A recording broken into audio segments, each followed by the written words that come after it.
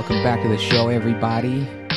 Today, sat with me here is a friend that I've met through another guest that we were trying to get into the show, and he has highly recommended this man, and so he sat in front of me right now for this episode of The Scale of It All. Tell hello to the people. Welcome to the show, Will. Hey, thank you so much. Hello, people. My name is Will Mohaupt, and Okay. I started future copywriting. That's my thing. Whoa, whoa. Right now, Will, um, uh, we got to talking earlier before the show, and yeah, why don't you just tell us a little bit about copywriting, because it's definitely one of those things that people should know more about, but for some reason people just don't seem to care about it. Yeah, I 100. You know what? The people that should care or know or both about copywriting are definitely the people starting their own businesses or that run their own businesses or that work in marketing departments, um, or that care to know when they are being sold to. And with the way that the internet has gone, we are just constantly sold to. We are sold Mm. to, we are sold Yeah. and traded. And so I'll tell you that learning about copywriting, learning more about marketing has totally opened my eyes to how around every single corner on the internet and in person, more so on the internet now, Hmm.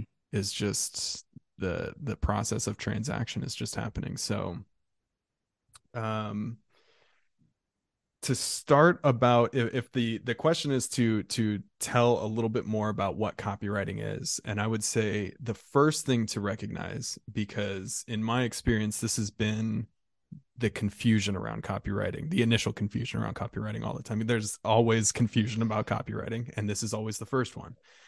People mix it up with copyright, and I don't know if copyright is really necessarily a thing outside of the US, but copyright, RIGHT, is a legal aspect of kind of putting your stamp on something that you said or made.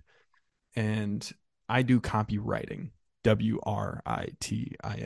Mm. And copywriting, like what I do, is the process of writing anything with the intention to sell. Now, the real definition could be broader than that because it doesn't have to be to sell. Content writing, like blog writing, can be copywriting as well. I just don't care about that stuff because it doesn't sell. Okay. And when it comes to my business and what I'm doing and what I have to deliver for my clients and what I want to deliver for my clients is I want to increase their revenue.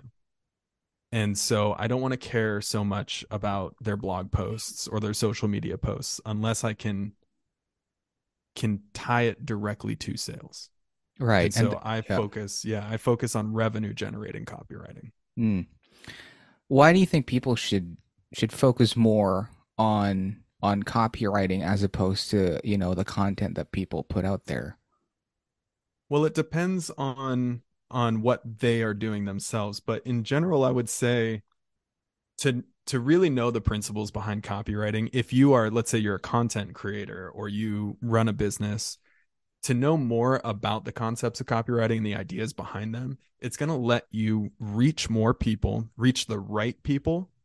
Um, I'm sure anyone who's run a business for long enough has reached the wrong people, the people who drain resources, who come through and don't buy anything, or maybe they buy something but they buy like a low priced item and they don't buy anything else, and then they're reaching out to customer service and they're asking for refunds.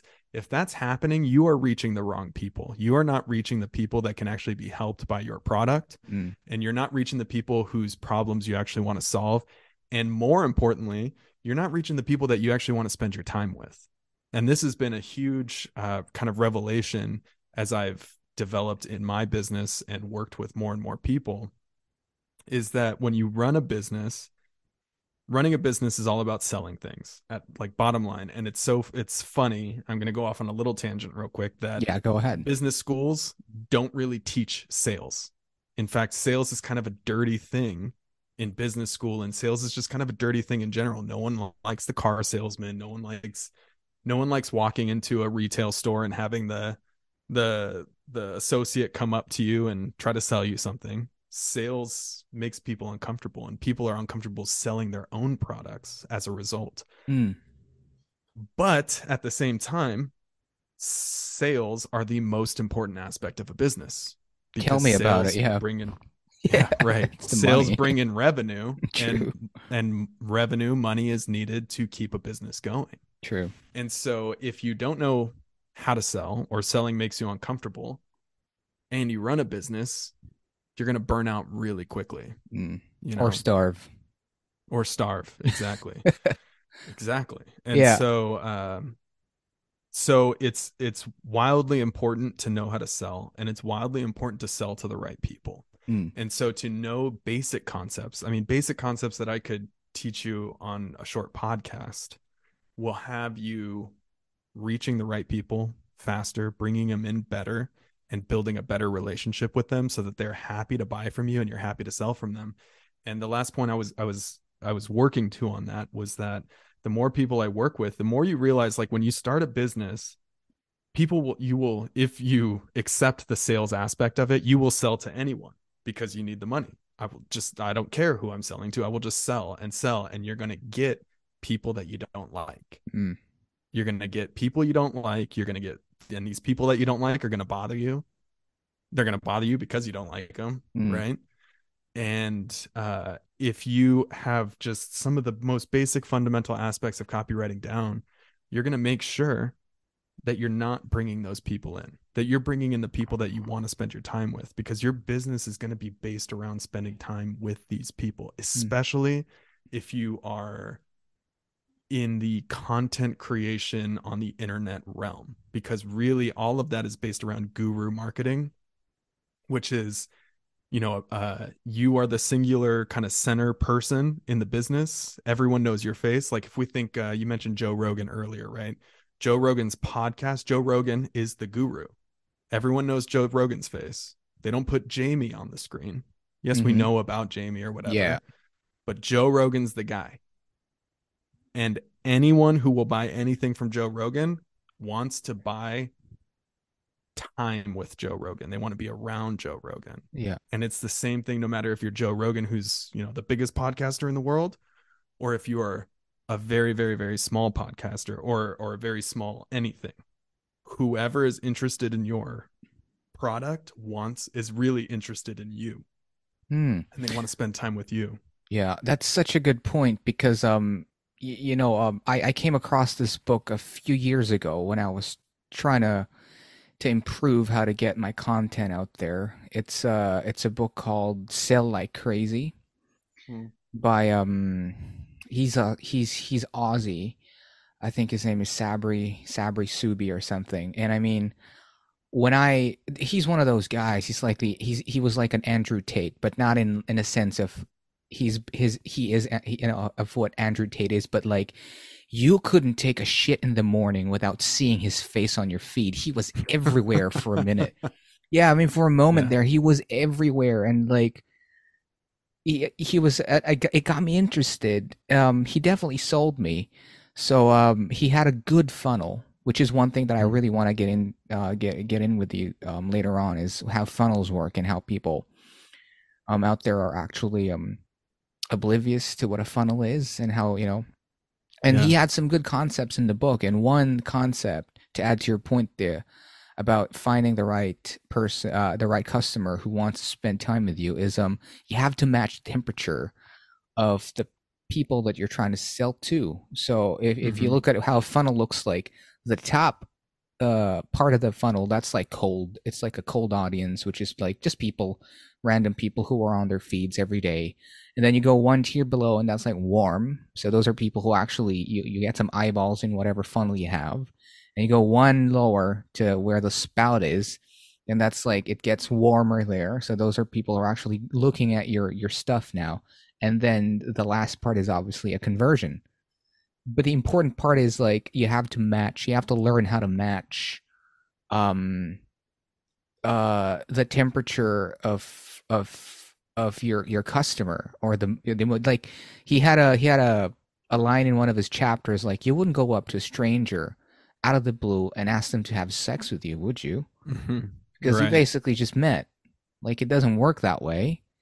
It doesn't Right. work that way. So and he takes you through like the workings of a funnel and like how the copywriting in that funnel works. So the first is basically just it's nothing really. It's just an introduction and maybe just like, just like a click through to the website. The second there is like, okay, like what the website's all about. And then if you go deeper into the funnel, then you get to see. And I've been to your website and I definitely saw some of those principles there. And it's the same thing. Like you have to match the level of interest and not Yeah. just go out and cold sell because we all had that phone call, when like an outsourced telemarketer just calls you out of the blue and just sells you stuff. If you're not Right. 95 and senile, you just end the call right then and there. So yeah, interesting stuff, and it's really useful to know this. So just a little, just before we get into the bits and bobs of it, like how long have you been doing this? So the first time I ever did any kind of copywriting was June of 2021. Okay. And then within in January of 2022, I quit my full-time job to do it full time. Whoa, that's pretty quick. Can we ask a little bit about your background? Yeah. So how did you get into it in the beginning? Like why copywriting? Um People might assume I like, are you a writer of some sort? Yeah, I've always been interested in books and writing. I wish I could show you downstairs. We have this bookshelf kind of built into the wall, and Mm, it's just all filled with fiction, nonfiction, historical, science, anything that you can think of. yeah. And so I've always been interested in books. And I actually on my poorly managed Instagram page, you could go and you could see that there is a picture of the first story I ever wrote when I was about 11 or 10, 11, 12 years old or something. Yeah. My dad gave me this old 1980s digital typewriter word Hmm. processor thing that has this little screen. I actually still have it somewhere around here, and I wrote these stories on it. And so I was always interested in it, but I never really truly pursued it. I ended up studying psychology in college, Mm. and with no real purpose behind it. I was just interested. I didn't know what to do, right? And so I studied psychology, which you could think is very helpful now. At that time when I studied it, my dad who pursued psychology and everyone around me was like, you're not going to do anything with it.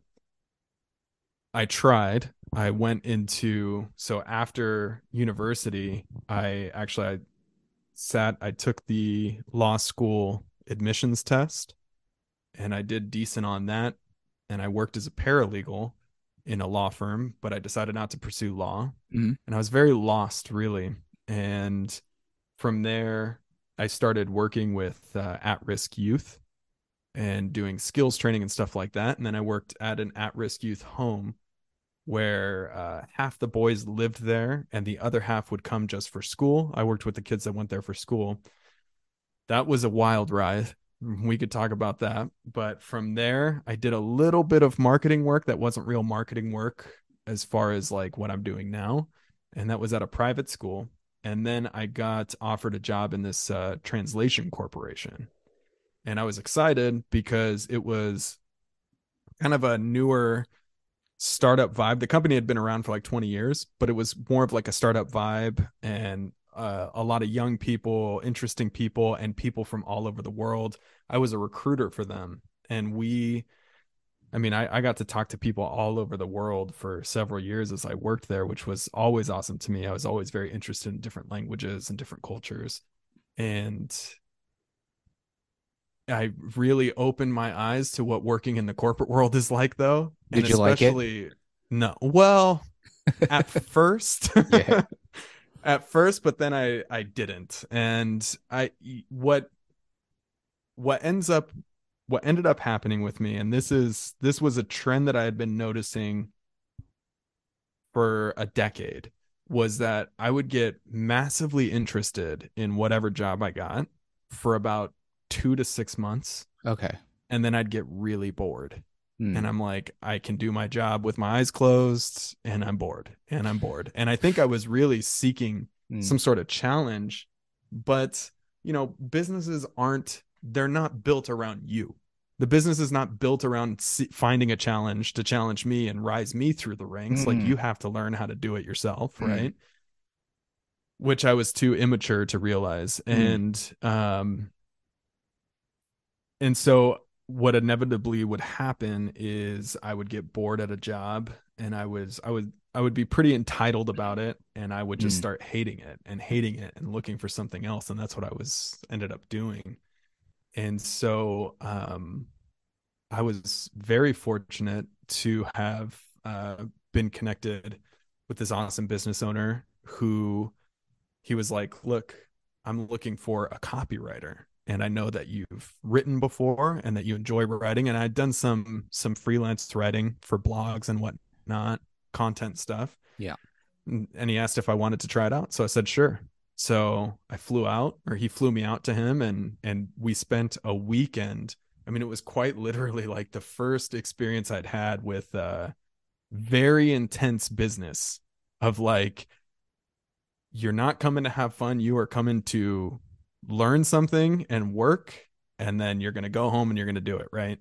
And so I flew from Portland, Oregon on the West Coast to Boston, Massachusetts on the East Coast, overnight flight, got there at like midnight, woke up the next day at like 7 and worked and learned a lot. Like, I had an intense crash course in funnels and value stacks and perceived value versus real value, and all of Mm. this, Mm. just an intense crash course in everything that you could think of for marketing, as far as like to get you from 0 to 1 as fast as possible. And then a day and a half later, I flew back to Portland, and that's how my business started. And Wow. Okay. so then I was working at the corporation and doing this on the side, and it became pretty intense. I mean, I I had been learning. So the business that I was working with, some of the products that they sold were how to, a lot of it's kind of based around power and control. And like, if you've ever read or seen Robert Greene, Yeah. 48 Laws who, of Power. you got it. A Yeah. lot It's of this pretty stuff is good. very similar to that, right? Like True. how True. to how to leverage and harness different aspects of human psychology Yeah. to make gains in no matter what position you're in. And so a lot of this guy's stuff was like that. So I started learning from that and just applying it on the offhand or whatever at the corporation. And within like, I think I was not a very popular employee at first, because I was pretty outspoken, and like I said, there was aspects of my personality that were not as matured. Mm. And um and so I think I was kind of like the problem child for a bit there. And then I started applying these very basic principles of psychology. And within like 2 or 3 months, I was leading recruitment projects for them. I was working directly with their VP, or with a VP within the department that I was in, and helping lead major initiatives. And I was like, oh, shit, this is crazy. This shit actually works, It does. Yeah. And what I was essentially was applying was copywriting principles in person, Mm.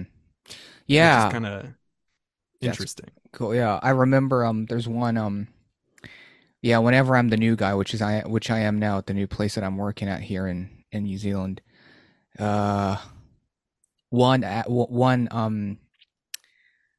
principle in those 48 laws that I always apply is that story about, is it Talleyrand with Louis the Fourth, and Mm-hmm. like he was sort of like Louis's assistant, and then he liked so much to please Louis the Fourth, and he would throw these huge banquets Mm-hmm. for Louis with with the intention of Louis liking him because Was he's this? outshining the master one. Outshine, do not outshine the master. Yeah. Exactly. And it ties in so well because there's a Korean proverb that actually ties in with it, which is it doesn't tie in with it. It's the same thing. The Mm-hmm. proverb goes, "It's the proud nail that gets the hammer." So in households where there's like a wooden floorboard, and yeah, there's like that. If you're the nail that's sticking out, you'll get the hammer. So at the Mm-hmm. end, yeah. So instead, yeah, he got it. That totally backfired on him. That guy. Mm-hmm. Not sure if he lost his head for it, but I think he got kicked out of the palace because he outshone the master. And I that's just remember that. yeah, that's just one principle from. I can't believe people actually there was some hate around that book as well because they were saying like, oh, this Yeah. is like manipulation, this is like mind Right. control. It's like pff, It's interesting. Yeah, I remember that. And I read that. I really like Robert Greene and I like the Daily Stoic. I think there's a lot of crossover between the two of them. They work together quite a bit. yeah, And so because I follow both of them on, social media or whatever it is, like that comes up fairly often, mm, that what they teach in those, not so much the Daily Stoic, but definitely Robert Greene, what he teaches in there is amoral, or even some people go as far to say it's immoral. And it's interesting because it's around us every day, and I can't help but agree with him that if you're so naive to think that this isn't happening to you and that you don't have control over it, well, then you're just that, right? Like you're naive. And yeah, and it's almost like you just ask for it. And I think we understand that on a certain level. If we're not thinking so much through the lens of power or whatever it is, we do understand that you get what you give. mm, And we understand that if you're kind of like, if you're very passive, people are going to kind of walk all over you. And they yeah, don't, some people might mean to, some people might intentionally, you know, take advantage of you. But those people are very rare, psychologically speaking. I yeah, mean, you're talking about someone with like antisocial personality mm, disorder, which is like 1% of the population. yeah, It's not a very common person. But you know what is way more common is if you're passive and you don't assert yourself, you don't stand up for yourself, people are just going to take advantage without mm, thinking. They're not thinking they're taking advantage. They're just asserting themselves, and mm, you're not asserting yourself. mm, And so, yeah, Robert Greene talks a lot about the naivety of like, if you're not going to learn this, then other people are just going to exert it over you. true, yeah, You know? unknowingly or subconsciously or consciously. That's so. I kind of had that actually when I asked you, like, what's your background? It's either you were a Mm-hmm. writer or you had some background in psychology because copywriting, how many percent would you say it is psychology in copywriting? Or is it the other way around? How many No, percent is, yeah, it's how many percent of that's a it? really good question. Yeah. I've never thought about that.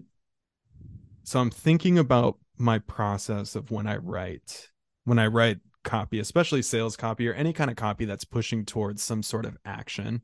Mm,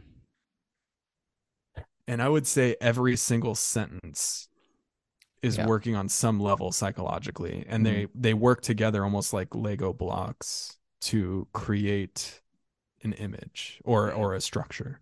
mm. So all of it, I'd in say so. some I sense. agree. Yeah, I agree. It's all of And it is then psychology. Yeah. yeah, and then there's we had a bit of a conversation before we started recording where I had mentioned like, something didn't scratch my artistic itch. And that's something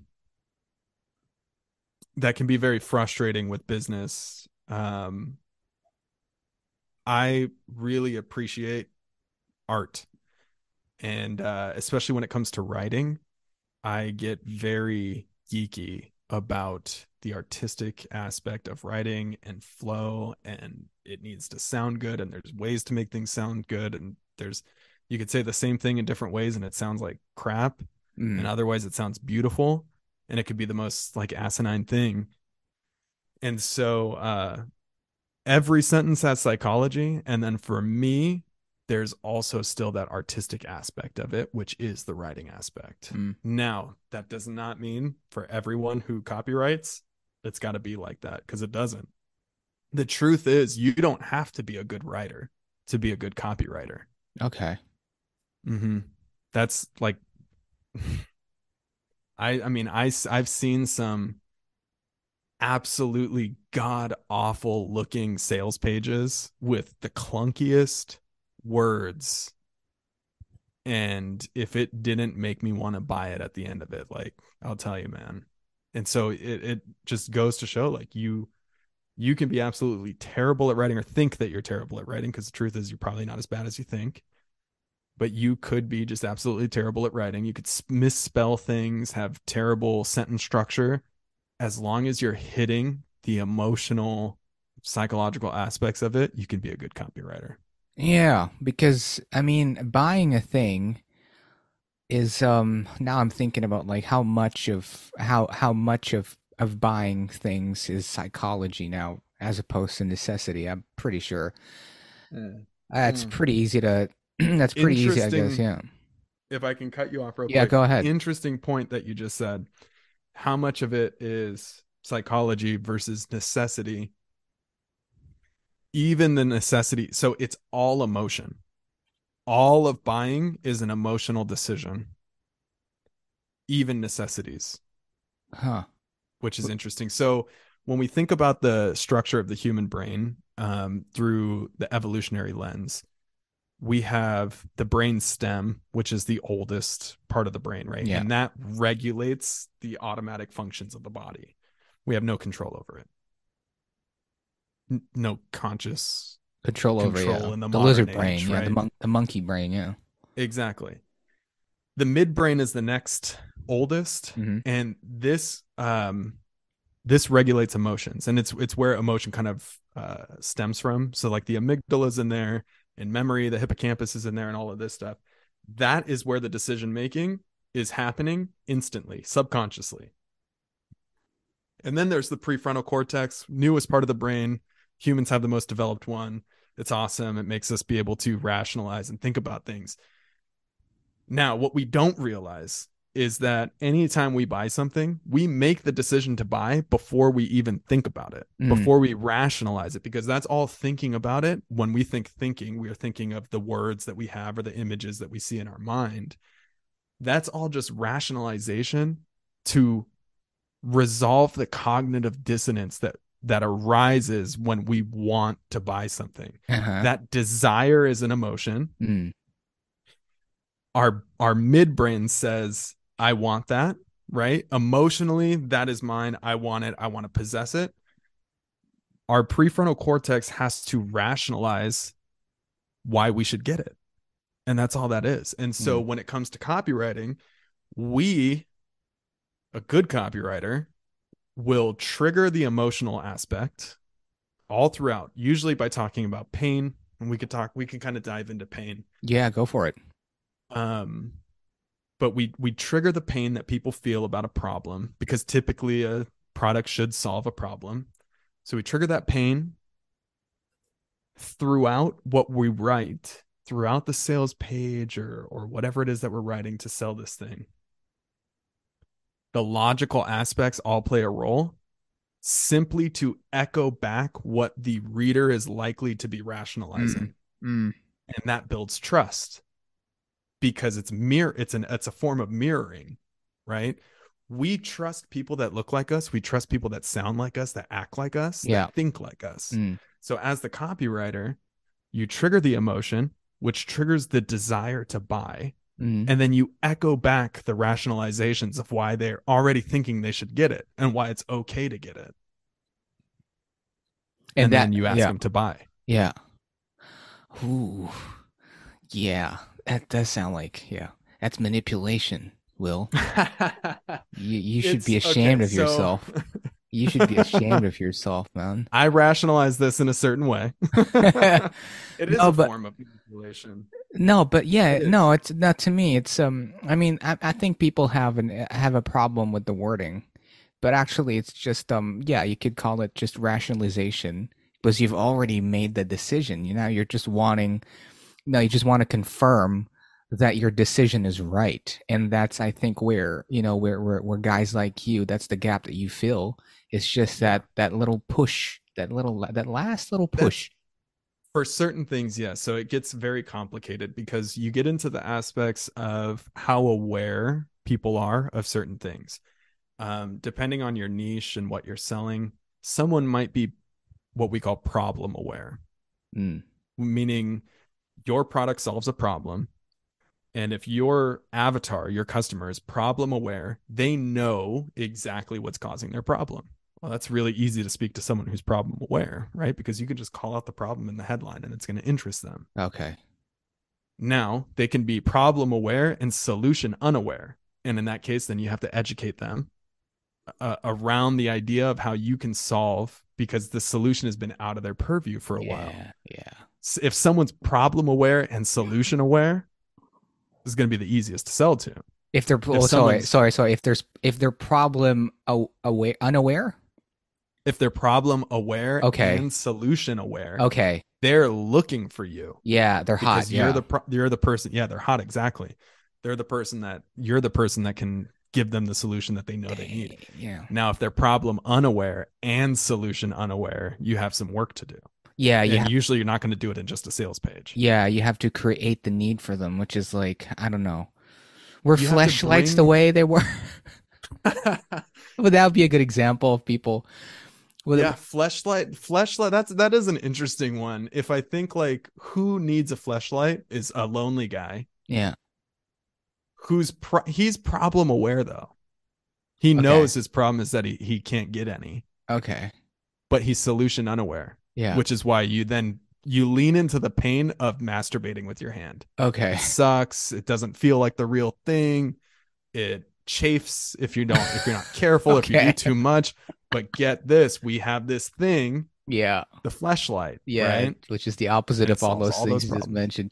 I now I'm Right. now you got me thinking now. I think there's one very obvious example of a product, that's selling consistently. I think this is obviously way back when it was new, Mm-hmm. where they were where they were problem unaware and solution unaware as well. And I don't know if you'd agree with me. Would that be the iPhone or any Apple product? Would that be a good example? Because nobody really needed it, but like for some reason, Yes. Jesus, they made the need for it. Like, no, I have to have it now. I would agree with you. So, dude, that's so funny. It's so funny that you mentioned that. So, I follow this Instagram channel, History Memes, which is funny because it's not really a lot of memes, Mm. which I'm okay with. It's more like historical videos. And one that showed up in the feed today was Regis Philbin on the what is it, Regis and Kelly show or whatever here in Yeah, the States. When the very first iPhone came out in 2007, and Regis is like, "Who needs it? You put it together. No, that's stupid. yeah, That's dumb." And yeah, he's being totally serious. Like I know the guy's got a freaking iPhone now, right? absolutely. Or did Regis die? I have to fact. I have to Yeah, Jamie myself yeah. on Go that Jamie one. yourself and see. Okay, he does not have an iPhone now. Okay, He what is it? hasn't had one since 2020. But he had one though. Probably. Probably, I'd say yes. But that's just so So amazing. Yeah, ultimately I would agree with you that and then because also a couple days ago there was the announcement. I yeah, saw a video of Steve Jobs at whatever summit announcing the first iPhone, yeah, and it was interesting because the way they talked about the iPhone was very dumbed down, which is typically what you do when someone's problem unaware. You yeah, get very, very basic on them. And it was like, it's your iPhone, it's your phone, it's your home computer, yeah. all in one. You Uh-huh. didn't realize you needed that Until today. until today. And now and so the problem was like, the iPhone is so, man, I love the iPhone. Mm. I had the original iPhone. I just tried to fix my glasses. I'm not wearing my glasses. I got the original iPhone in 2007, and I had the iPhone for several years, and then I tried Android and twice, and every time I've tried Android, I'm just like, eh. And then I go back to iPhone. So I just went back the iPhone 14, and it's so freaking revolutionary Mm. in every sense of the word, in every aspect. Just that original iPhone, man. They wouldn't have to do anything else. Mm. Like the fact that they combine so many different devices. I remember carrying a cell phone, carrying an MP3 player, Yeah. carrying, like, if I wanted better pictures than what my flip phone took, then you had to have a camera. Yeah. Yeah. And it's so funny because it's such a stupid problem to solve, How to but have it was a problem, how to have them. Yeah. How to have all of them in one thing. and still so cool when you think about it that way too. And so watching, but the wild thing was that they introduced things that people didn't even realize they wanted. That's the And thing. that's freaking marketing magic, I dude. know. I'm a huge fan of products that do that. One product that that I definitely have that I'm definitely gonna get, dude. I've already written it out here actually. I've written it out here in a little piece of paper, toilet There you paper. go. Yeah. One product that is Is it a notebook? That's that's the product you're gonna get. well, I should probably I probably do need a notebook. Yeah, if I did ever actually write anything down more than once. Um One product that it's not doing zero. I haven't seen an ad. I'm probably unaware. Is Tesla. Mm, They don't do ads, but people know about it. I haven't I've seen a never commercial. seen a Tesla commercial. Yeah. But yeah, but they're it's obviously Elon Musk is obviously the primary mover, and he's everywhere, and people all definitely know all about him. But the product itself, the car itself, does Hmm. not have a single goddamn commercial out there. That's, as far as I can think, that's very true. I've never seen a Tesla commercial, and I have had moments of really wanting a Tesla. Yeah, I know it's a very revolutionary car as well, and it's a Hmm. definitely a better version of a car. But why do I want it exactly? I don't know, but I just gotta have it. I definitely have my eyes on a Tesla at some So point in the this is future. actually this is a really good segue into the idea of another aspect of why it's important to understand fundamentals of marketing and copywriting. Mm, And that is that it changes the way you think about buying, and it changes the way you think about what you need and what you want. And so with the Tesla, let's use that example. yeah. I've wanted a Tesla, and I've thought about, why do I want a Tesla? And it's interesting, just like you said, like, it's not that I've seen a commercial or anything like that. It's totally word of mouth. It's riding in them. They have a nice ride and everything. Mm, Now, if I was totally untrained in my knowledge of copywriting and marketing, and I had the means, I would probably have gotten a Tesla when I mm, was really feeling it, when I was really wanting it. mm-hmm, But the more I thought about it, the more I also realized it's totally impractical to my needs. mm, The Tesla's good if you live in the city and you commute in the city. yeah. I live in the city, but I don't want to live in the city. I Okay. want to live more rural. Yeah. I want to spend time in the mountains. I'm not taking the Tesla to the mountains. Right. And so there's that aspect of realizing, like, you're being sold with Tesla, you're being sold through the experience of just using it. I mean, how badass is it to sit in a car that does a fucking dance and has a goddamn iPad as the fucking heads up display? Yeah. Like, you're in the future in a Tesla. Yeah. Yeah. I That should be their slogan. When you're in a Tesla, you're in the future, that could you be know? good. Yeah. Sell that. Yeah. Put it in an email and But send it to them and invoice them. if you rely purely on your instinctual feelings, you will buy a Tesla Yeah, but people if don't you have that though. experience, right? Well, most people do, man. Yeah. Like, one of the big aspects, yeah, I mean, that was the conversation earlier about, our decisions are made in the midbrain Uh. emotionally. And then we essentially backwards engineer our logic around our emotion, which is antithetical to the purpose of logic, Mm, right? And I think that's a very common thing today. That was the whole idea of the Enlightenment, was actually to get around that. I think in the 1500s we started really, or the 1400s we started really realizing our magical thinking, our religious thinking, our emotional thinking, not that any of them are bad in themselves, but people realized that we were almost looking at the world through one eye closed, Mm-hmm. and it was important to us to start seeing the world through both eyes open. And so we, well, in ancient Greek and anywhere where mathematics really evolved, ancient Greece and the Mayans and pretty much everywhere. I think we use the Arabic numeral system or the Don't Indian forget, don't numeral forget system the now. Muslims, man. The Right, they were yeah, wild with astronomy and come mathematics on, and zero. They found out that there's zero. a zero, that there's nothing. Exactly. Don't count them out, man.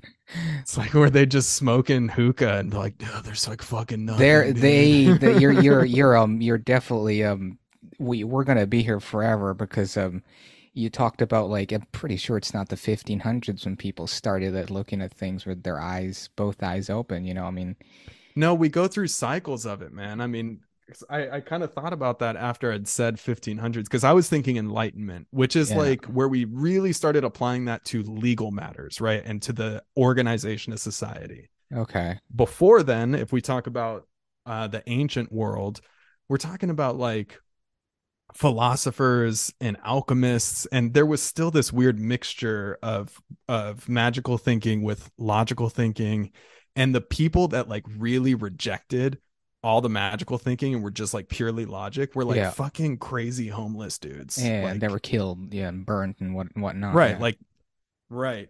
But we have that desire. Like the point is that that desire is there, and it does come in cycles where there will be a rise of like logic is good. Logic is helping us develop inventions and innovations and getting us out of uh terrible ways of doing things. Mm, And then we'll, I don't know, forget it or something we get distracted by the good times, and then we kind of go into this slump where we start getting into like wild things like mm, today I think of like the lived experience is like so important, and it's all just based around how people feel, mm, not really based around like maybe the very complex realities of a specific moment mm, of time, mm. where there's so many different things interacting, but because I felt a certain way, it's true. And that's all buying. I felt like I wanted that thing, so I Mm. bought it. Yeah, no, yeah, I take it back now. Actually, you're kind of right. Yeah, people actually do just go with their gut feel, and they're it's all very instinctual, which I think is a big part as well. Why? It's totally normal too. That's the thing. Yeah. And this was actually this so learning about marketing and copywriting is difficult in that it introduces a lot of cognitive dissonance, For which is those, the yeah. idea. Sorry, go ahead. I'm sorry. For those people out there who are listening up to this point, why don't we parse that out? What is cognitive dissonance for those who are So listening? cognitive dissonance is when you hold two opposing ideas at the same time, and it creates psychological pain. Mm, It's not physical pain, it doesn't hurt, but it leaves you psychologically hurt, such yeah. as depression, Mm, anxiety, uncertainty. We live in a time of cognitive dissonance. We know that we shouldn't be on our phone scrolling. We call it doom scrolling. mm, And yet, what do we do when we're taking a crap? We doom scroll, even though we know we shouldn't. We know we should wake up early and make our bed because that'll set us up. What do they say? Like, you make your bed and it's like you accomplish the first goal of the day, and that yeah. kind of sets your mind. And what do we do every day? Wake up, don't want to get up, go downstairs, like, or go to the other room. We don't make our bed.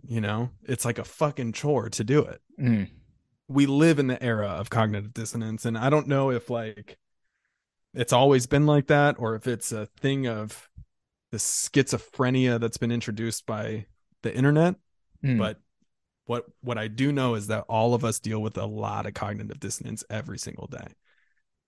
And now I kind of forgot why I introduced cognitive dissonance, No, but we were talking about like, that's so right. I think what What you, marketing yeah, does. Yeah. so how does your field like fill that gap because of this thing called So, cognitive dissonance? well, it does and it doesn't. Like when you, my point was going to be that when you start learning about marketing and copywriting, it introduces a lot of cognitive dissonance into your life because so many people can go through their life ignoring the dissonance, ignoring their problems, maybe on some level knowing what causes them problems, but deciding to distract themselves with gaming or drugs or drinking, sex, anything. Like we live in an era of distraction too, right? And so when you learn marketing and copywriting, it introduces cognitive dissonance because you start realizing that you buy impulsively, that you buy based on emotion, no matter how logical you think you are.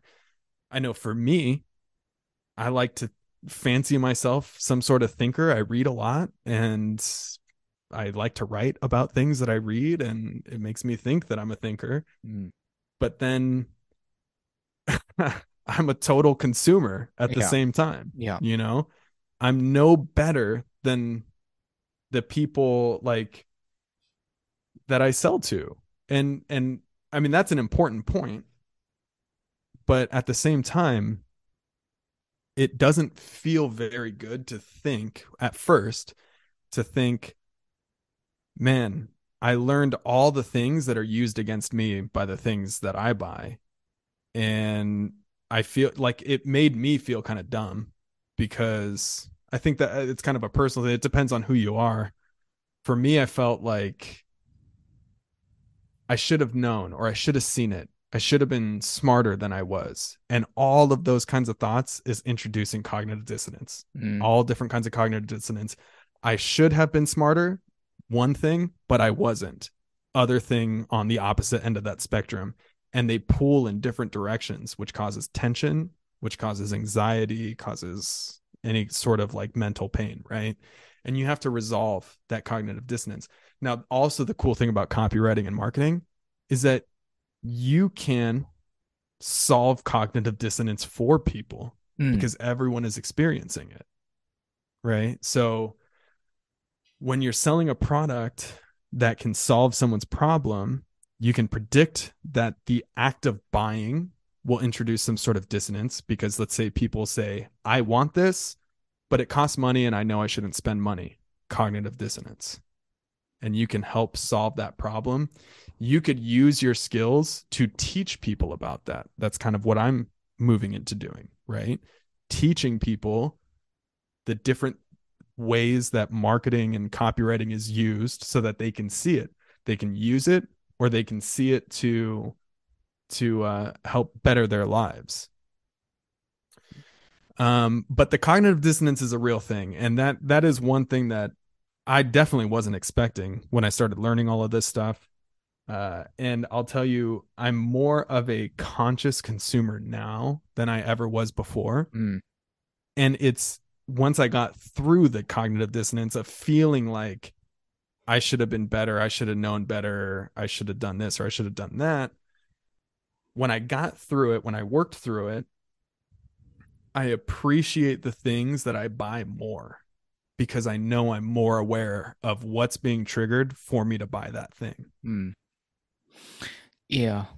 It, I remember how I all got into like podcasting, which is it's such a tangent to what I was originally trying to do. So when Mm-hmm. COVID hit, I was I was I was pretty sure that I was going to lose my job because like 90% of my team lost theirs, and they just received an email that they were just going to have 6 months left in their contracts and nothing was going to happen after that. So when that happened, I was like, I didn't receive the email, but I was like, I'm not going to wait for that email. So I'm going to have to make some moves. So I got into drop shipping. which was a very fucking big thing when Mm-hmm. COVID I hit. got into that too, man. Jesus, and it was lost all my money. All right, sold probably I'd say a dozen products.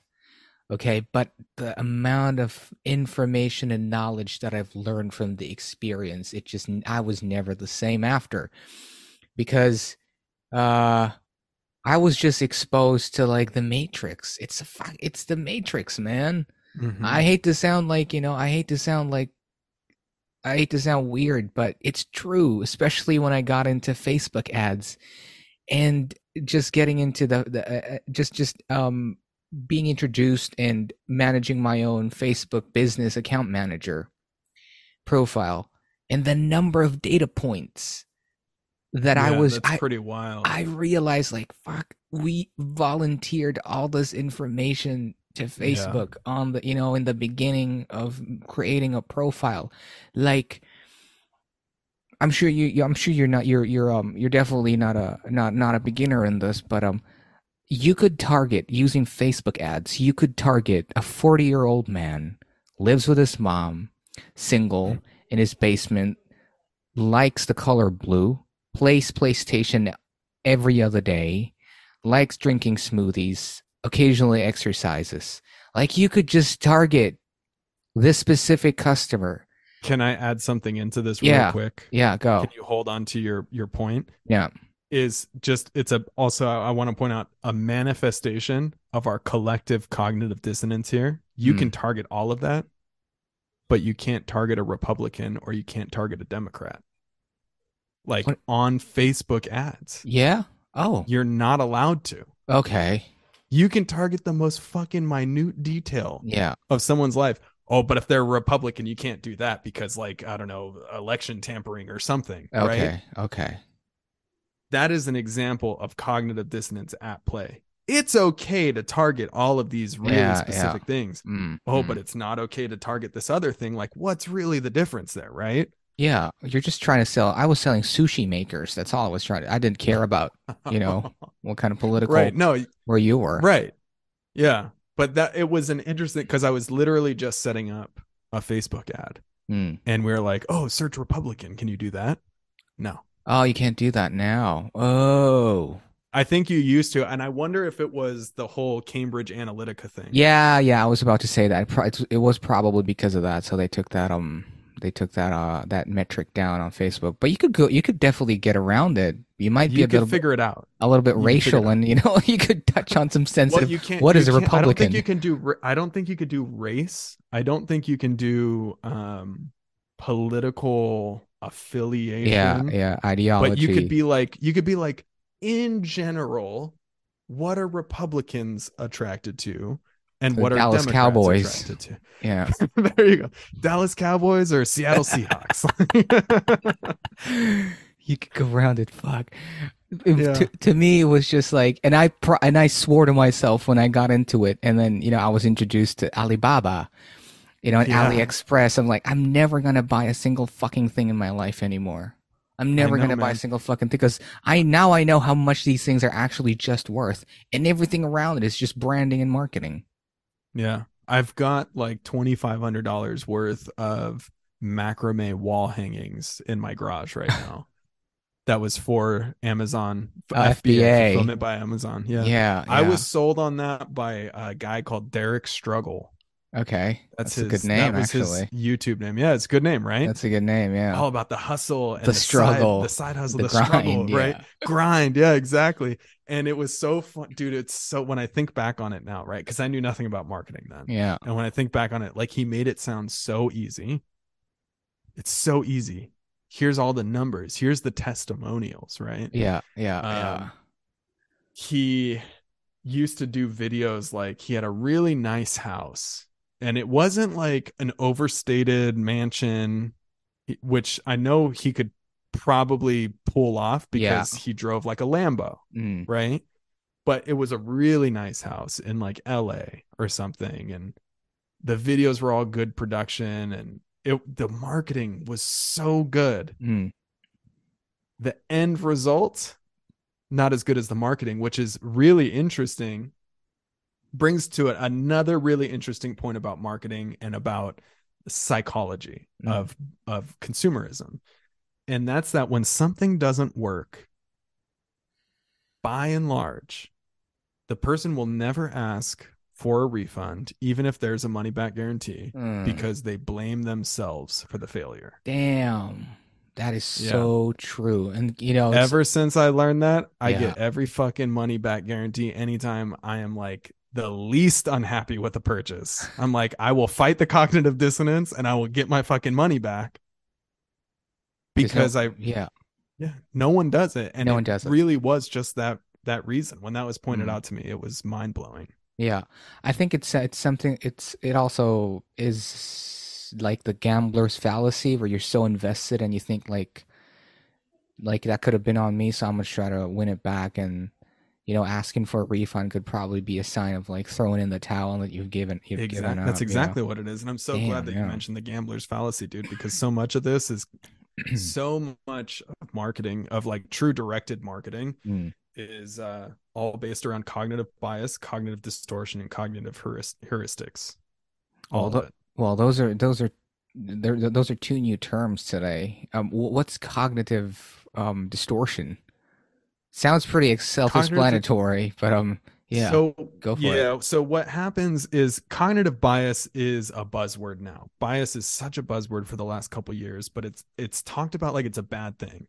And the interesting thing is that bias is amoral, the same way that 48 laws of power is amoral. There's no morals around bias or power. It's just something that exists, right? Okay. So cognitive bias. Let's start with that's actually we're gonna go backwards. We're gonna start with cognitive heuristics. Do that. If anyone is interested in cognitive heuristics, look up Thinking Fast and Slow by Daniel Kahneman. Mm, mm. That's the book to get introduced to this concept. So heuristics are basically just mental shortcuts that we take because there's so much data in the world. There's so many data points that we cannot process all of them simultaneously, and we have to stratify and like organize automatically what's important, what's not important. We're very discriminatory beings in that sense. And so a heuristic helps us with that. Heuristics are shortcuts like a big one from that book, Thinking Fast and Slow. He talks about the availability heuristic. And that is the easier something is to recall, the more likely it is to be true in your mind. And so the way that they tested this was actually really fascinating. They asked someone, are there more words that start with the letter K in the English language or words where K is the third letter in the language or in the word?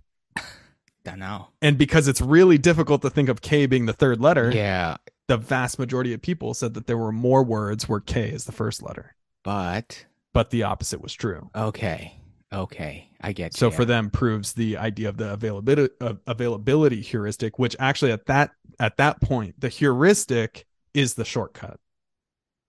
Okay. At concluding, coming to the conclusion as a result of that heuristic that more words start with K than have K as a third letter, that's the bias. The Mm, bias is conclusion, is a faulty conclusion based off of mental shortcuts. okay, okay. And then a cognitive distortion is the lens through which you see things, right? So if you are depressed, you will have a cognitive distortion affecting the way you experience and see the world. Okay. So, and the third is does it tie into Bias. cognitive to cognitive dissonance as well? So, Yeah, so dissonance is I wouldn't say it's directly it's I'm not going to categorize it as part of these big 3, okay, but it is related in the sense that one, it's psychology true. based. Yeah. Two, Mm. any number of these things or combination of these things can create dissonance. But so many things outside of bias and heuristics can create dissonance as well. Mm. I think the heuristic that you might be using is the fact that cognitive is in front of dissonance and it's also in front of these other things, so maybe it's related. That's That's a yeah, shortcut. yeah. That was an example of cognitive heuristics there. I just made Exactly. it just looked like it made sense in my head there. So I'm like, so that looks like a three-legged stool that if you get right, then yeah, you might be able to come up with a good ad copy. And yeah, really, really good value in this episode here. Definitely, if you thought that you knew what copywriting was, yeah, you might definitely wanna have a look again and maybe look into the reasons why you're not getting your message out there, you're not getting conversions, is because you probably haven't invested in copywriting or what. Yeah, marketing is definitely the bigger umbrella where copywriting belongs to. That'll be would Yeah, that be a safe assumption? Yeah. that's definitely a safe assumption. So marketing is just the overall idea, but there's so many things that come under marketing, and then even then, it's hard to say because I know that what I do isn't just copywriting, and the value that I provide, or this even just the services that I provide to my clients, is not just copywriting, Mm. because you can hire any copywriter off of Fiverr that is not going to come up with a, Oh yeah, I done that. Yeah, excuse me, right, they're not going to it's come so up with a hard. 12, yeah, they're not going to come up with a 12-page profile of your target customer's psychological profile, right? Okay. Like they're going to take some headline tips that they learned in a book and some offer tips that they learned in a book and throw together an offer. It's actually, and it becomes one of the interesting aspects of my job as a service provider to businesses is they say, why I need a copywriter, and I'm happy to take their money as a copywriter. I'm happy to write for you, right? Well, we need a copywriter. Write a sales page for us. Okay, who's your target avatar? Uh, well, it's men between the age of 20 and 50 that are, into like these 7 different professions. And it's like, that's not good enough, dude. Like, Mm. we need to know how this person thinks. Mm. We need to know what this person thinks of when they wake up in the morning. Not even just what they think of, how do they feel when they wake up in the morning? Mm. The first immediate feeling, thought feeling that they have in the morning. I need to And it's piss. important. That's probably Yeah. I need to piss. It might be. It might be for some. For some, I know for me for a while there, it was like literally just Dread. exactly. And like everything that encompasses. I mean, the way that you talk to that person versus the person that just needs to piss. The person who's like, I need a piss. That's a great position to be in if you're waking up thinking that. True. Yeah. Actually, yeah. You got everything else kind of sorted. Yeah. You're like, all I got to do is pee. Thinking about it now, actually, yeah, that's a good place to be if you're just worried That's a about good place taking a to piss be. in the morning and not like thinking about my fuck mortgage and all that That's shit. it's very enlightened. It's Yeah, it's very very enlightened. enlightened. Yeah, I Whoa, mean, put that that in a person has mug. Yeah. problems. Yeah, that person Yeah. has problems, but they're just thinking about what's in. Like, I just gotta pee, dude. That's Man, it it. sounds like my dad. My dad's such a cool guy too. He's just like, what's the problem? Don't really know. So what's the problem? You don't even know what the fucking problem is. Go That's take a just so piss. funny. That's the opposite of my dad, man. My dad has nothing but problems. But He has to good do it. guy. Yeah, he's got to do it. Dad's got to do what he got to do. I Yeah. guess. Yeah. So Yeah.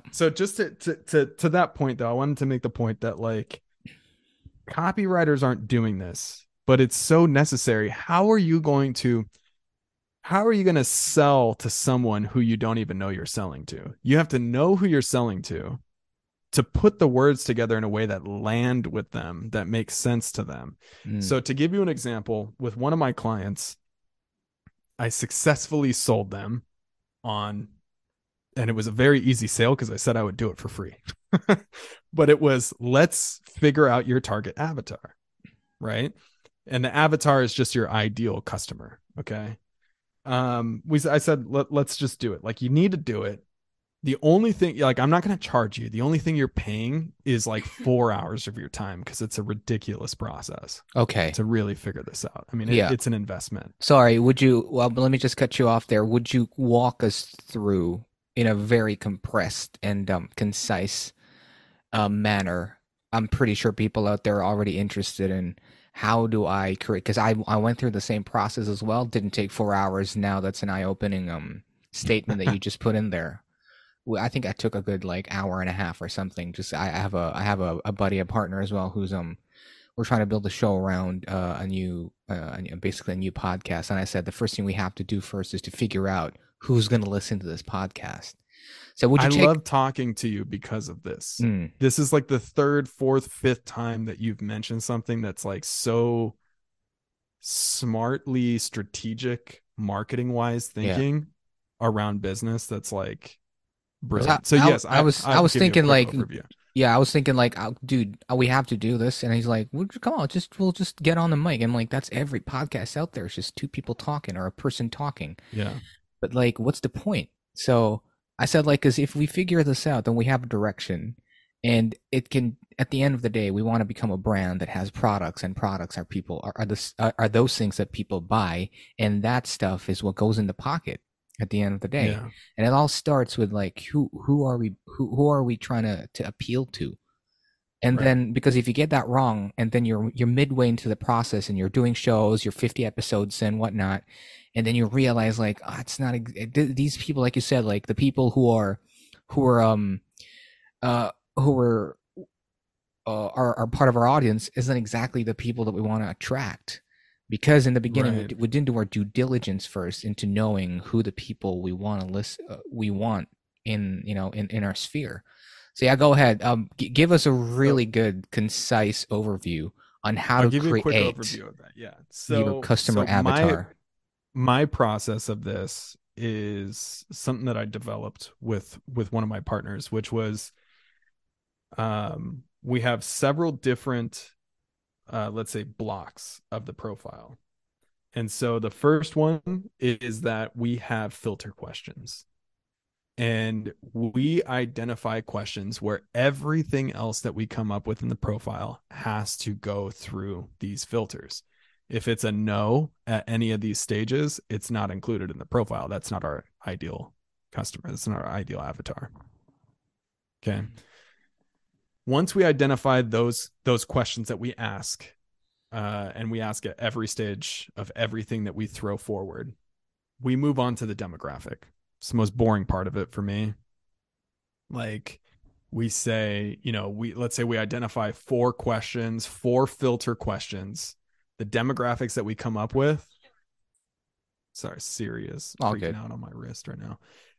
The demographics that we come up with get filtered through that.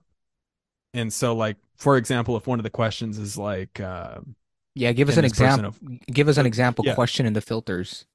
yeah. So one of the questions might be like, can this person, it's very simple. Can this person afford our products? Hmm. Because, maybe we sell $7 products, which the bulk of Western society could afford, Mhm. or maybe we sell $70,000 products. So two different things, right? And you don't want to put a $70,000 product in front of someone who can only spend $7. So we ask, so let's say that's one of our questions. When it comes to demographics, well, is our 25-year-olds making enough money to spend $70,000 on a product? Are there some? Sure. Those are called outliers, right? Malcolm Gladwell talked about that. There's always outliers. That's not the bulk of our customers. The bulk of our customers are going to be in their 50s. And even then, they're going to be, 50 to 56 years old. So that gets added to the demographic, so on and so forth. So we go through demographics. That's the next stage. After demographics, we get to uh, character history. This is, we start asking for these demographics and these questions along with the person that we want to actually be around. How do they get to that point? What was their childhood like? What were their parents like? What was their schooling like? What was their best friend in middle school like? What experiences did they have throughout their formative years that led them to be driven enough to make the money that's needed to buy a $70,000 product? And we get really detailed in that, right? From there, we go into one of my favorite parts, which is we identify their MBTI profile. And the MBTI is the Myers Briggs type indicator. You're Sorry. you're on So mute. There we go.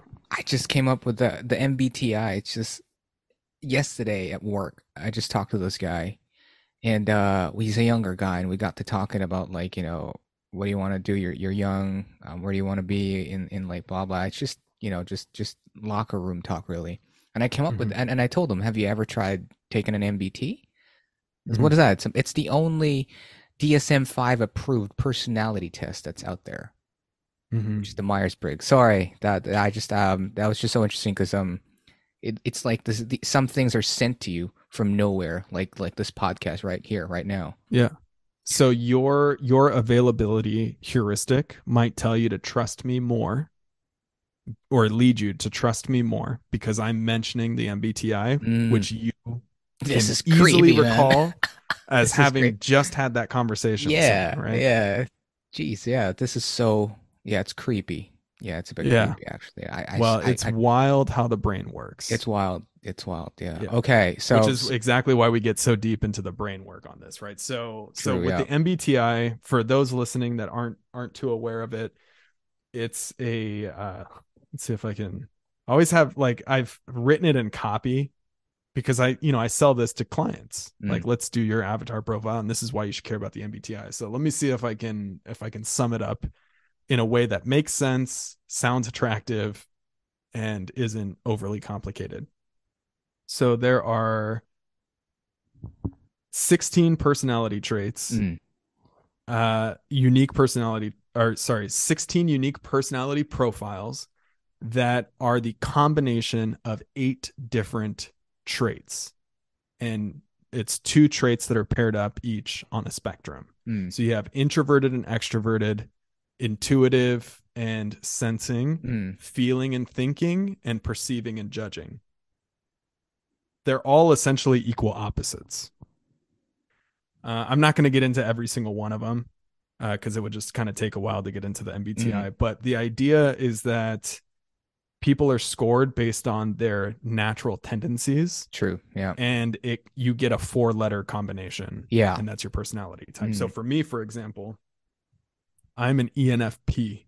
I'm extroverted, intuitive, feeling, and perceiving. Yeah. I think I'm an I. Um, It changes though because I took it twice, and it's so hard because it's a simple Likert scale, which is just like one, two, right. three, four, five, and put your answer next to where you feel like you want to be. At first, Yeah. I was an INFP. That was the first time I took the Myers Briggs, and I was 22 at that time. Then I think I took another one when I was 29. I think just after I got married, and I from INFP, I was now an ISTJ. I remember, and I think that's the latest. Very different. It's so different. Yeah, I Very mean, different. So it doesn't ideally, right? Ideally it doesn't actually change. Now, the tests that we take online, depending on which company, or not just online but even in person, depending on which one you go through, et cetera, they all have different kind of data. In an ideal world, it's all a conglomerate of data from every mm, single test that's ever been taken, but it all comes from different places. And you introduce, if it's a human scored one, you introduce heuristics and bias and distortion and all of that kind of stuff. So the way that we think about it, because this comes up, oh my god, every single time I do this, we always get hung up on the MBTI in the avatar profile. And it's well, because I always make them identify themselves first yeah, so that's that the they can hard thing understand, right? about it because you want to look And they good with your, with sorry, you want to look good with yourself. Like, actually, let me change that. Actually, I'm not yeah. actually that guy. I'm not that girl. So Actually. there's not one that's better than the other, anything like that, and that's important to know, because it's all just very natural. And so the way that I get past that, well, I can be, man, I can't tell you how many times I've heard, well, I'm both introverted and extroverted. Mm, It's like, no, you're not. You are naturally one and not yeah, the other. you're leaning I towards one am or the. Yeah. right. I'm both introverted and extroverted. Sure, there are days where I want to be alone. By and large, I want to be around other people. And the best way to overcome that is to think, if you were resource depleted, if you were hungry, cold, and naked Mm, and scared, and you had to make a life or death decision, you're going to naturally fall on the thing that requires less caloric burning Okay. because your brain has to make the most Uh, efficient decision. yeah. And that most efficient decision is going to be the most natural for you, the one that is easiest to make. Hmm. And so, so like for me, for example, I am extroverted. Yes, and it's a spectrum too, right? Like if you're closer to the middle, like you're extroverted, but you appreciate your alone time. And that's kind of where I am too. You know, I appreciate my alone time, but I'll tell you, dude, if it's the fucking end of the world, Yeah. I don't want to be the last fucking person on the planet. True. Yeah. I am going to need someone else. I can't even it's an argument with my wife if I have to go to the store by myself. I'm like, please come with.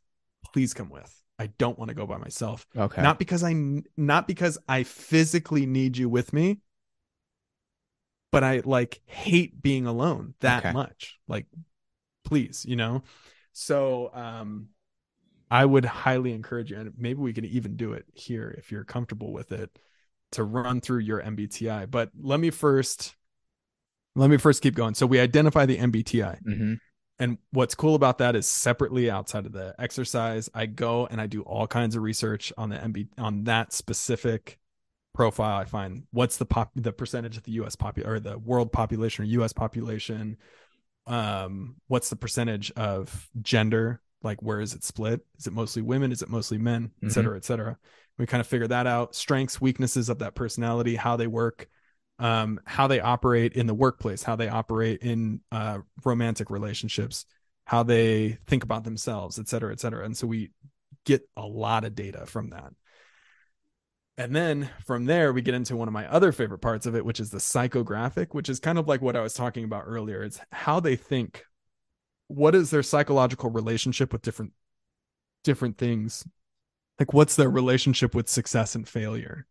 Some people are genuinely afraid of being successful.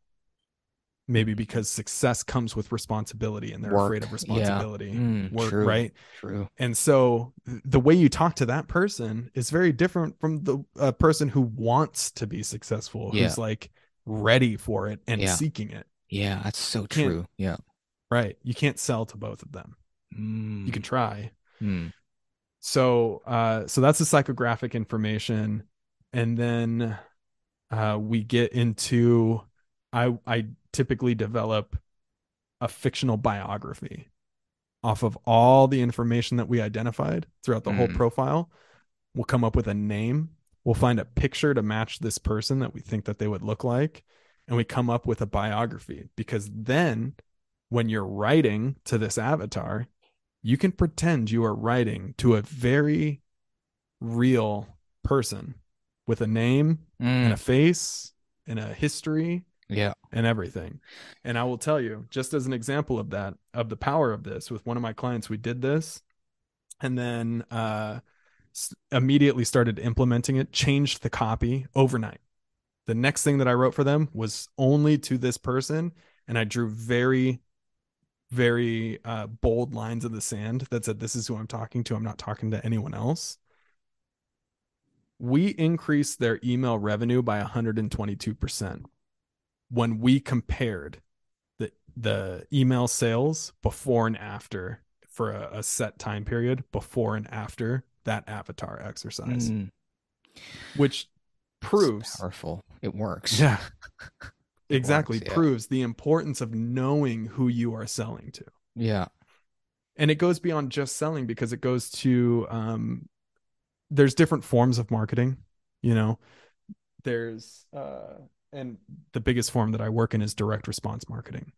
And the thing that sets direct response marketing aside from other forms of marketing is you ask someone to take a specific behavior, usually through a call to action. Mm-hmm. So you ask them to click, or you ask them to sign up, or you ask them to buy. And the cool thing about direct response marketing and mixed with the internet is that you get a lot of data that you can measure, so you know when something's actually working, when something's not working. Mm. You can Yeah. change it. Yeah. Yeah. Going back to the to Facebook ads, like it tell you like how many people added to cart, and then how many people as opposed the conversions, and even YouTube does that now. Yeah. Just like how the percentage of people the click through rate. So you'd say like, oh, if it's a high click through rate, it's probably a good thumbnail or it's probably a good title. Hmm. And then if they stayed on for longer, which is what YouTube is wanting, that's probably good content, you know. Right. Or if they clicked off after a minute and a half, then maybe the hook was good, so that got them hooked for a whole minute, which is actually a lot of time. You know, if you're Yeah. trying to get people, you know, interested in whatever you're trying to say or whatever you're trying to show them, and yeah, it goes on. Yeah, so yeah, interesting. What are the other types of marketing? Since you mentioned that there are several, don't tell me there's 100. I know. So when I was bringing this up, I was like, he's going to ask, I'm going to have to remember. And it's so funny because I've had the conversation before. So big, big businesses like Coca-Cola, Pepsi, all Mm. of them, they don't do direct response marketing. They do brand awareness. I think there's a different, brand I awareness say, is the thing they yeah. focus on, right? There's a different name for the marketing and it's escaping me right now, thanks to the Sapporo and Boddingtons that I had tonight. But um, so the difference is like someone like Coke or a company like Coke or big companies, and this is what a lot of small businesses end up trying to emulate because they see Nike do it or they see Coke do it and it's successful for them, so it must work. Is they dump tons of money into advertising Mm, that doesn't ask the person to do anything. It just tries to keep them on their mind, and that's brand awareness. okay. And so, like, if you see a Coke advertisement, it'll say whatever their stupid slogan is, right? It'll be like a red. We know that Coke is red and white. Yeah. It'll have kind of a squiggly little white line because that's part of their brand. And it'll say fucking whatever It's Coke's, what great. is It's it? Yeah, horrible for it's you. Coke tagline. What is it?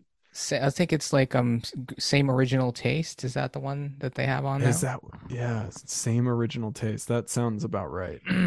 I keep finding old ones. Dude, Coke tagline if 2023. you're able to like Taste the feeling. oh wow. Actually, that After was very 17 years, they changed their taste the slogan from open feeling. happiness to taste the feeling. Open happiness. Yeah, that sounded dude, if you were a brand and you were able to leverage fucking Christmas, dude, you're set. What do you think of Santa, the You're Santa Claus set. Coke? Yeah, and he's not even red. And now people think he's red because of Coke. That's true, right? Is that the story behind I it? don't know. I don't know if that's the story. You So know, this, yeah. it's funny you mentioned that because my mom has a set of Santas from across the world and it's got like years. It has the country and the year on it, Uh-huh. which I assume, and this is a total cognitive issue, heuristic, an assumption.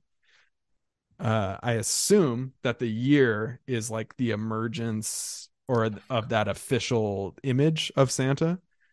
And so there's like the red Santa from the United States is like 1920 something. Yeah, which But is there's like when Santas in the 1800s where it's like they're they're wearing not cream great. Yeah, color or like exactly. white or That's when what's green. his Yeah. name? It's letter P. His Charles name is. Dickens. No, the Is guy it who Dickens? no the guy who actually invented Coke. Is it like Oh, I don't know. something? Yeah. See, Let me Jamie that. do that and do that and see when when he came up because John Stith Pemberton, Pemberton. Yeah. So see when 1886. 1886, and now go back to your mom's collection of Santas and see when Santa started wearing red because he leveraged Christmas, and for some reason, everybody that's stuck.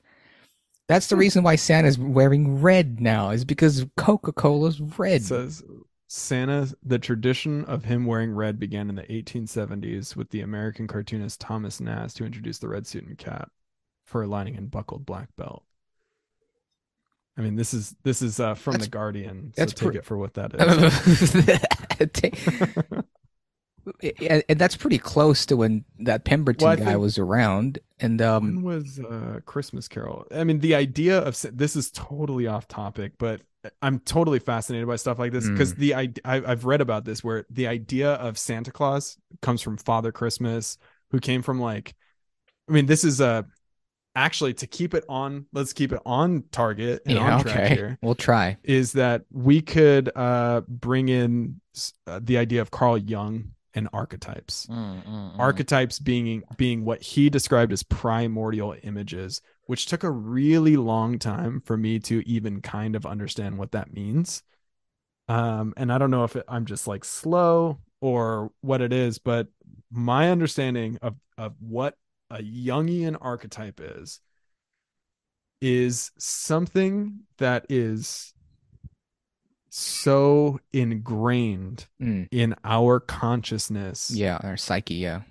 and our psyche for so long through evolution, and it's stuck and stuck and stuck. Mm. And so he identified very specific archetypes, and when you learn about them, you can start seeing the world through that lens. And I don't know if it's a cognitive distortion in that sense of like I am intentionally seeing the world through the lens of archetypes, or if it's something that is actually there under the surface. But it is really fascinating. So Santa Claus or Saint Nicholas, there was the whole, I mean, in Europe, they had the whole pagan tradition of Mm. Christmastide before Christianity. Yeah. And it wasn't called Christmas, it was like Uh winter Winter solstice solstice, yeah. celebrations. That was Yeah, it. It was celebrations some back then. mm. And they had the idea of like a sort of Christmas spirit, Father Christmas. It just wasn't Christmas, right? And Charles Dickens in A Christmas Carol dressed Santa Claus, or really the embodiment of Father Christmas, in green for whatever reason. I don't know what green Mm. represents, but so yeah, I mean, there's these archetypes of like of that.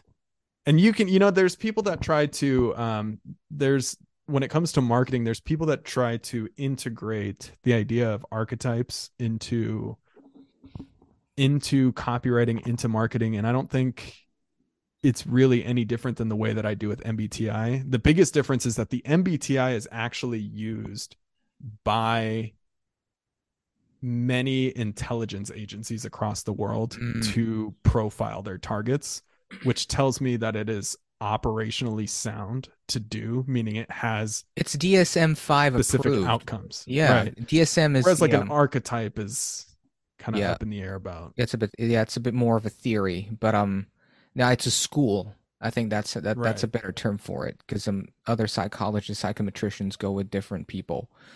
Right. Yeah, some are Freudian, just like all about yeah. Now you've been, you have an All the uncle. sexual Yeah, you repression. have an uncle. You probably got raped. That's so I'm sorry. Should have mentioned that. This is demonetized by now, by this second now. Yeah, as opposed to like Jungian, which is like, oh, we'll go through like, we'll go through your thing. It's probably familial. It's probably, Yeah, I mean, eh, I love Jungian psychology, man. I've read a lot of his work, and it's been very eye opening on a personal level, mm, especially through like dream interpretation and stuff like that. yeah, yeah, yeah. But it's all, to me, that's all such like a personal, nearly spiritual thing. Mm. It's like where spiritual meets psychological. Yeah, it's hard to yeah, it's very easy to blur the lines between those two. Big Mm-hmm. part of it, I'm pretty sure it's all about semantics and just the words in between. But yeah, if Mm, there's a succinct word that exists out there that marries them both, I haven't come across it. So it's still yeah. psychological slash spiritual. Well, Yeah, that's and interesting because I think that really is kind of the struggle that Jung had in his work as someone who was a scientist by mm, trade, yeah, because he was a psychiatrist, which yeah, is medicine, true. but then he was very spiritual and explored the unconscious, which you could say is the spiritual side of the Mm, psyche. And I do not believe he was a Christian, but he used a lot of Christian symbology, icon, yeah, ideology. symbolism and icons and all of this stuff to get his point across. But then Mm, he also, at the same time would use other like Eastern religions, Hinduism mm, or Buddhism and stuff as mm, well. mm. Similar to like, let's say Alan Watts. Oh, Alan Watts. not a big fan of Alan Watts, but I do appreciate. No, Oh, I mean, really? not really. I probably haven't just like completely immersed myself in his work. But to me, don't hate me for this, but to me, Alan No, Watts is no. like the original go with the flow guy. Don't even For try. sure. Just don't even try. Like the way don't but then again he goes off he's like saying like don't even try and like if you're stressing it you're doing it wrong. But then again on the Mm, other hand he'll go like the price of not waiting. If you go for an instant coffee, we talked about coffee off air. mm. If you opt to get an instant coffee as opposed to getting taking the time to grind the beans out and to steep them properly. You compare the both; they're different, two different worlds. There's that psychological dissonance or that cognitive dissonance again, right? Like you just mentioned two kind of hypocritical aspects of his teachings, Exactly. Yeah. So which that's are like, there. yeah. I think one of the best recent examples that I can cite is Jordan Peterson. Mm, Because for all his work, he's great and all that, but he'd be the last person that I would figure who would go into a mental breakdown because he didn't titrate his medication. He just went cold turkey. He yeah. stopped all his medications like he thought that he could just Jordan Peterson it out. He didn't. Yeah, that's what he did. That's what happened. That's Was very true. Yeah, yeah, he yeah. was on And he was like benzos in a and what? coma. Yeah. Yeah, and he got really stressed, and then I mean, he got mixed up probably because he was up and coming. He had all this attention, and then his wife was diagnosed with cancer, and then I mean, you should know this by first year psychology school, like or Yeah. psychiatry school, you're not supposed to cold turkey psych meds. You're Yeah. supposed to gently uh, taper them, and then until you're off them, you're not because you'll just go like whoop whoop, you'll pendulum, and it's just gonna mess with you. So that put him in like And I a see state it. for 2 years. Yeah. I was a big Jordan Peterson fan. Like when I was furloughed from the company I worked for 3 months. Uh huh. And I remember reading quite a bit. Like I read his first book, the 12 Rules book, and I Yeah. read Maps of Meaning, which is a fantastic book as well. I haven't read that. Yeah. Um, that it's like a textbook for one of his classes. I mean, it's ridiculous. It's super Jungian. It's super about archetypes and narrative, and it's actually been something that's been useful as far as marketing and my work goes, and also just kind of outlook on life. Was one of the big takeaways I have from that one is how important narrative is to the human mind. Every single way that we understand our experience, that we understand the future, that we understand anything comes down to the story we tell ourselves. Jordan Peterson isn't the first one to point this out. I mean, I think this has been sufficiently pointed out all Earl throughout history. It was just Nightingale. Earl Nightingale is like I don't know. I don't know Earl Nightingale. Earl Nightingale. You probably heard his voice, but oh, so that's Earl Nightingale. Well, listen to "Leading the Field." That's a good one. That's a good one. That's a good recording to fall asleep to because even if you're asleep, some of that will definitely You filter know down what? to your brain. Leading the Field. I have heard this guy. Mm, that's a I've good. listened So it's to basically saying the quotes that you see on Instagram are like the quality of your thoughts will dictate the quality of your life. yeah, which He's that is guy. He's that guy. that's also You are Marcus what you tell Aurelius. yourself every day. You will Yeah, be it's very that. stoic philosophy. Yeah, you are what you are a collective of your thoughts. So it Mm-hmm. depends on like he likens the mind into like a field where it depends on what you want to plant. You want to plant potatoes, you'll get potatoes more likely. Or you could you want to plant diamonds in it, then yeah, I mean physically that would be impossible. So that's kind of like what Narrative, I yeah. had mentioned it earlier at the beginning of our conversation. Like you get what you give. Like we understand these ideas that have been around for a long time, and we just kind of say them in different ways. With Maps of Meaning by Jordan Peterson, it's not necessarily just that. It is an aspect of that, but it's more about the overall narrative structure of thought and of experience and Mm. existence to the point where it manifests in every important aspect of life. Like he gets real into how the Bible or any religious text is written in narrative structure for a reason, because we understand the world through narrative structures. Mm, He gets a lot of influence from Joseph Campbell with mm. the Hero with a Thousand Faces. Was it Hero with a Thousand Faces? The hero's journey. Yeah, the You've hero's heard that? journey. Yeah, I've heard that. Yeah. Yeah, that was Joseph Campbell. And where he identified, like, he did this meta analysis of like just thousands and thousands of myths all throughout history and stories and everything. And that's how he had identified the hero's journey, that pretty much every story followed the same narrative structure. Mm, And it's the narrative structure that we follow in our normal lives. yeah. When you start seeing it that way, it's pretty crazy. Mm, Like the call, like it all starts with the call to adventure. And mm, the hero has two choices. The hero can accept the call or can ignore the call. yeah. Mm, And then so then you have the guys talking about how most people, it's very popular in the podcasting space or in the YouTube creator space of like talking about trying to get you to act on your call to adventure by talking about how most people ignore the call to adventure, oh. which I don't think is actually incorrect either. Mm, It's just kind of become a cliche at this point, but it is also true. Like, we're all we all kind of have this small voice in our head that tells us something. And if you look at that as a call to adventure, how often do you ignore the voice in your head, mm, telling you, that you should get out of bed when you first wake up, but you're like, just 5 more minutes or whatever, and an hour goes by, you're still in bed. mm. Story over our lives in there. Yeah.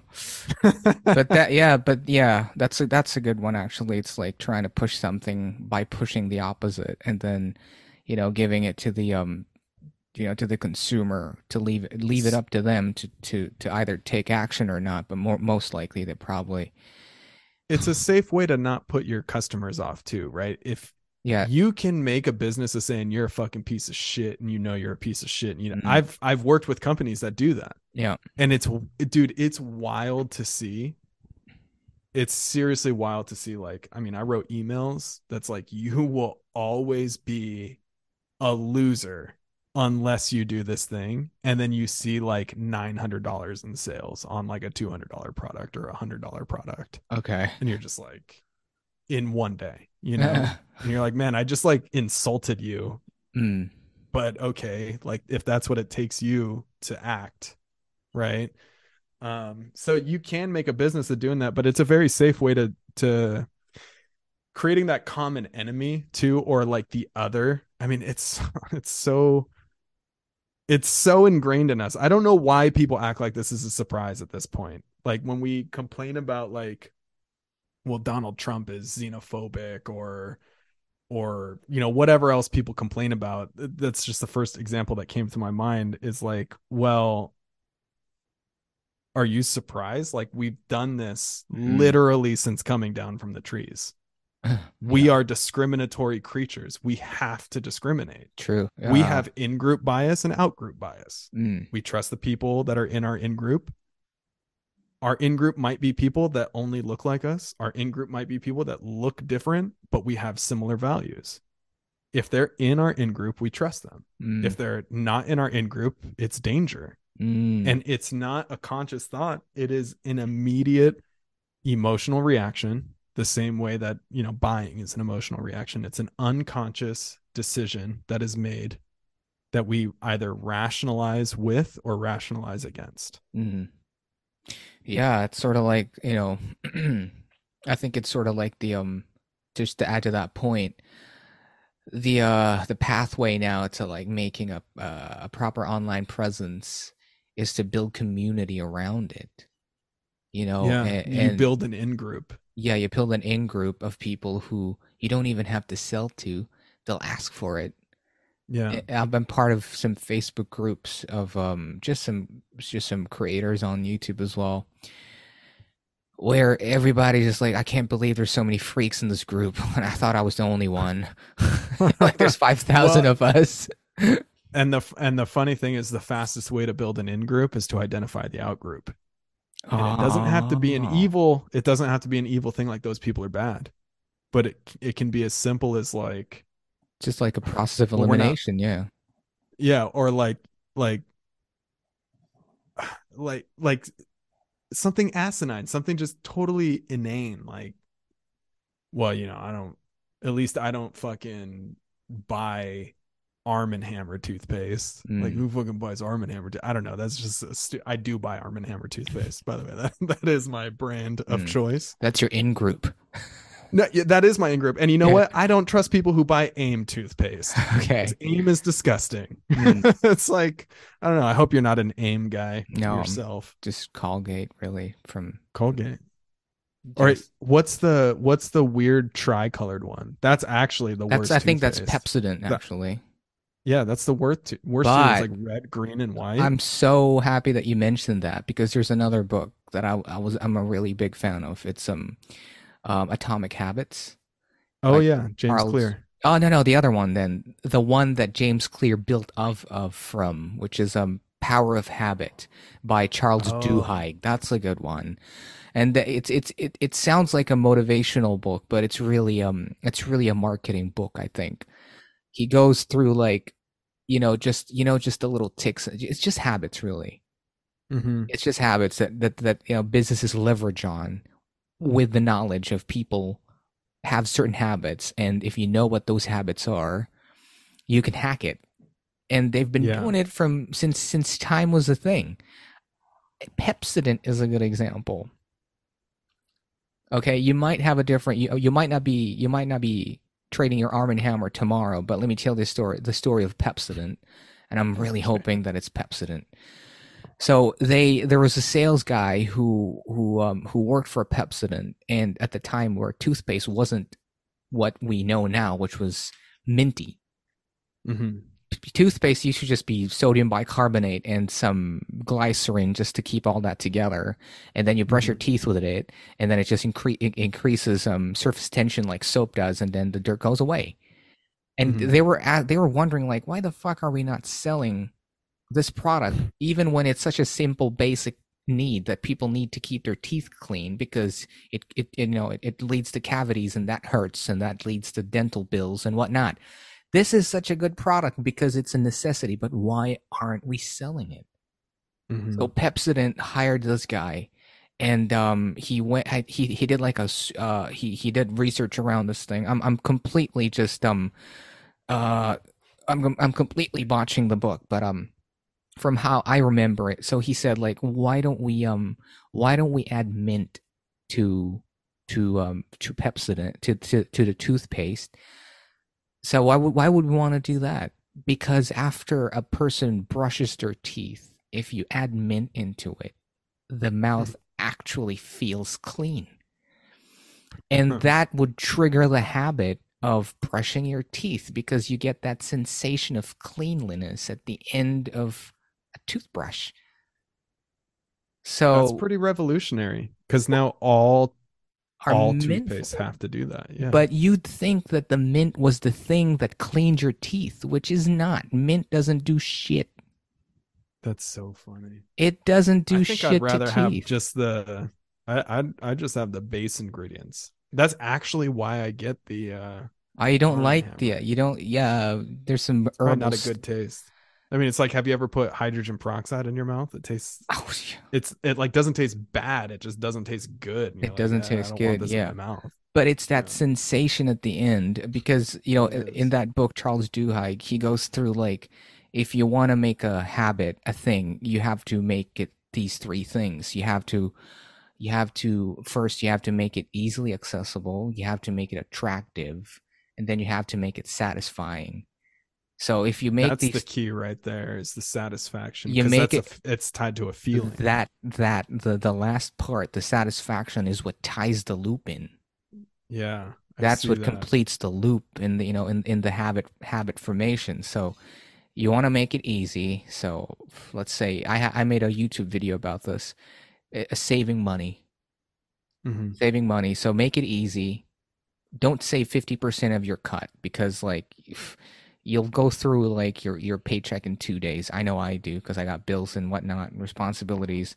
If you save 50% of that and then you feel like a homeless guy for the next 15 days waiting for the next cut, you wouldn't go through it anymore because it's just too fucking hard. So you Hmm. end up just not doing it or picking your savings and not saving money at the end. So make it easy. Take like something stupid like 10%. I mean, you can Hmm. save 10% of whatever you're getting. Yeah. Make it, yeah. So after you make it easy, you make it attractive. That could be something you could hack your brain as like, I make it tangible. I still keep a piggy bank because that's the only way that I could save Hmm. money. Because if it's That's pretty just cool. if it screens on a number, it's not real. For me, it's That's not so real. funny. Because you It's know what's attractive to me is like a briefcase full of cash, which is a totally not very secure way of saving money, true. but I feel the like same. would look really cool. Yeah, and You to just me watch it like, grow. and you watch it grow, and to me like, I just don't wanna pick it because I just like watching it. I just like seeing it full. Hmm. So that makes it attractive to me, and at the end, I make it satisfying. So the way I hacked that was I just printed out a stupid Excel sheet, 52 weeks. So week one, I save something like $5, and all I do is on the next week, I just add the principal amount, which is 5 plus 5 plus 5 plus 5 plus 5. If you do Hmm. that, at the end of a whole year, you'll end up with 52. You'll end up with something like $2,000 or something like that. So what I do is like every time I put money in there, I just the simple action of just taking a marker and just erasing that week. That's so satisfying to me, and I just want to get through the next one. And That it sounds like a very S. When we go back to the MBTI, that sounds like a very S thing. sensing, yeah. Hmm. So at the Yeah. end of 6 months, it grows because that five, if you do the math, that $5 goes up to like 700. Now I need to keep $700 a week. Now that's a lot to save for a Hmm. week. But I've already done 6 months. I just want to see it through.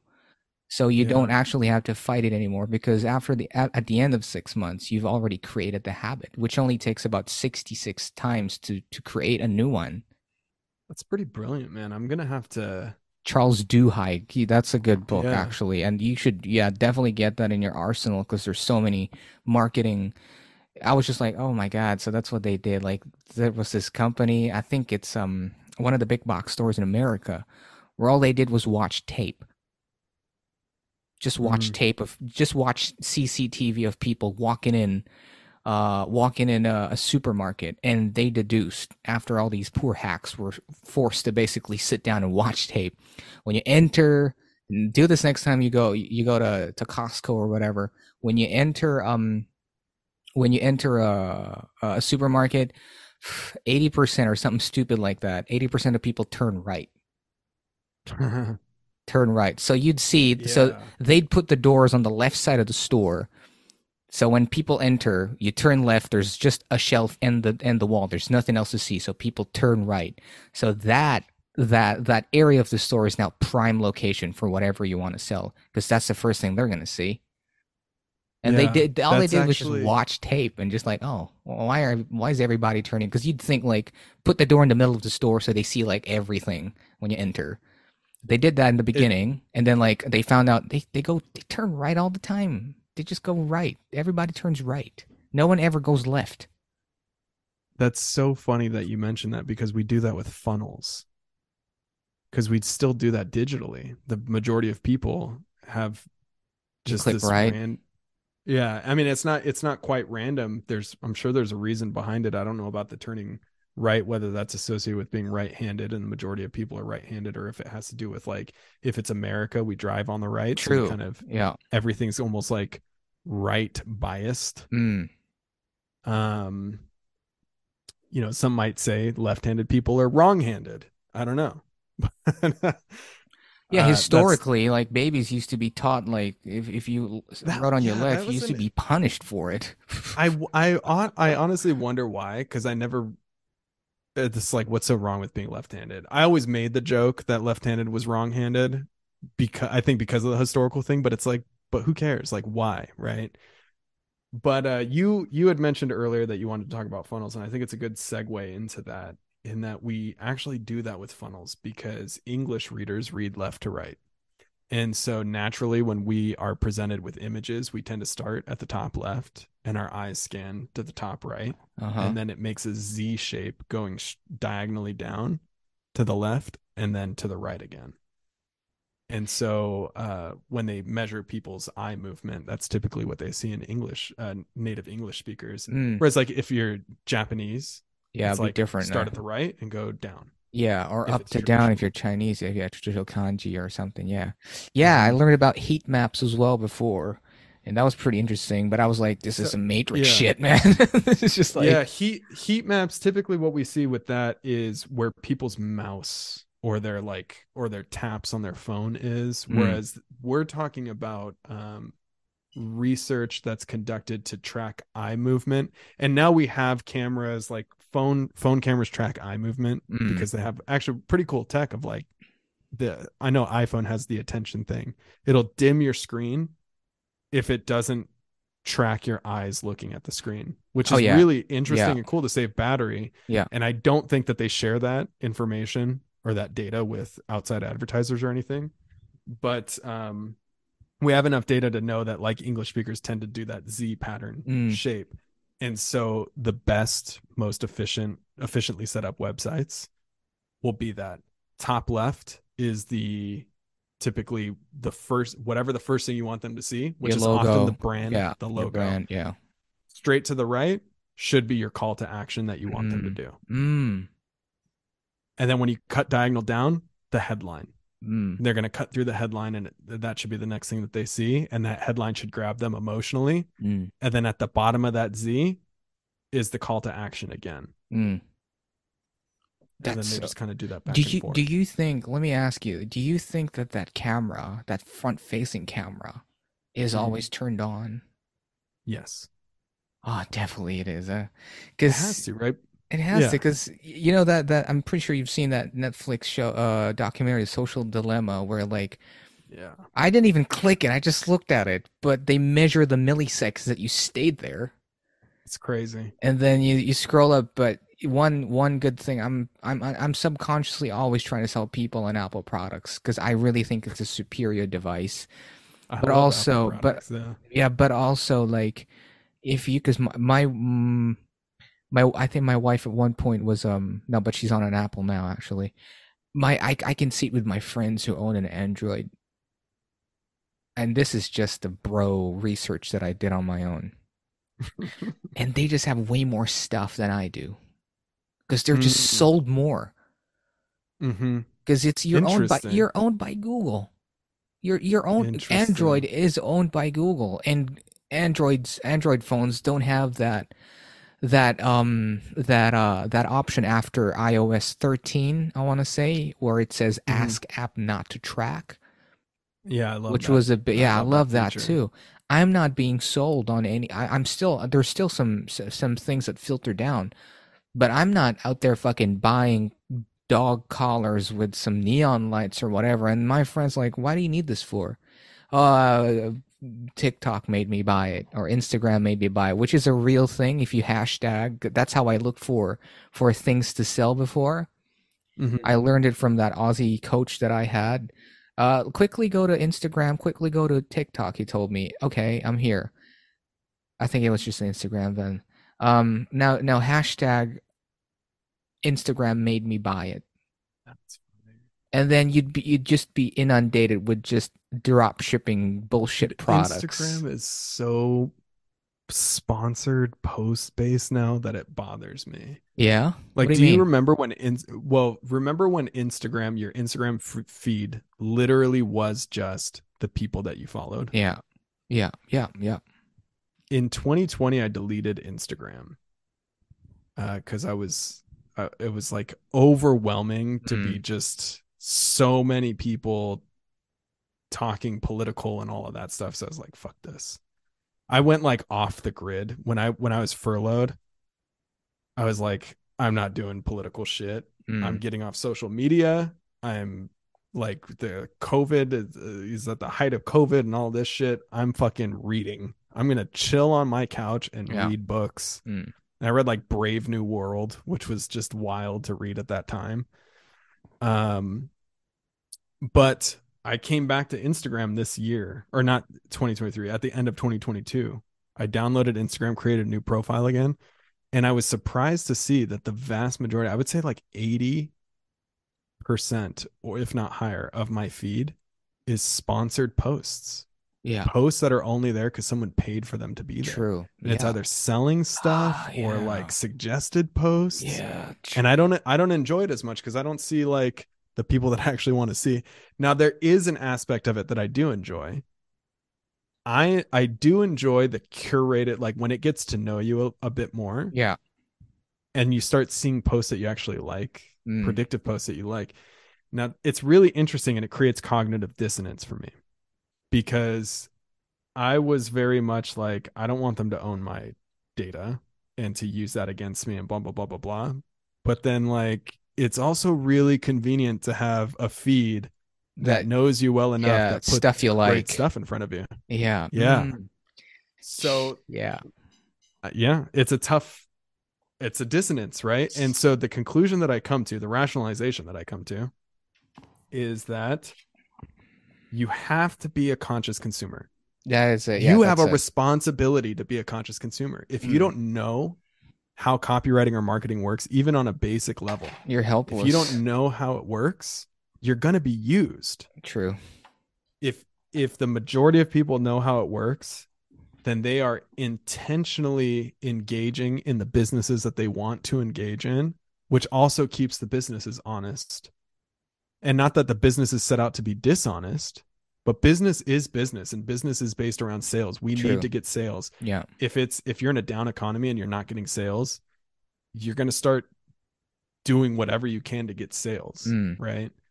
If people are conscious and it keeps the business honest, then there's checks and balances so that the consumers are honest with themselves, the businesses are honest with the consumers and themselves, and it creates a much more symbiotic relationship Mm. rather than a parasitic relationship. That's such a And good point. Yeah.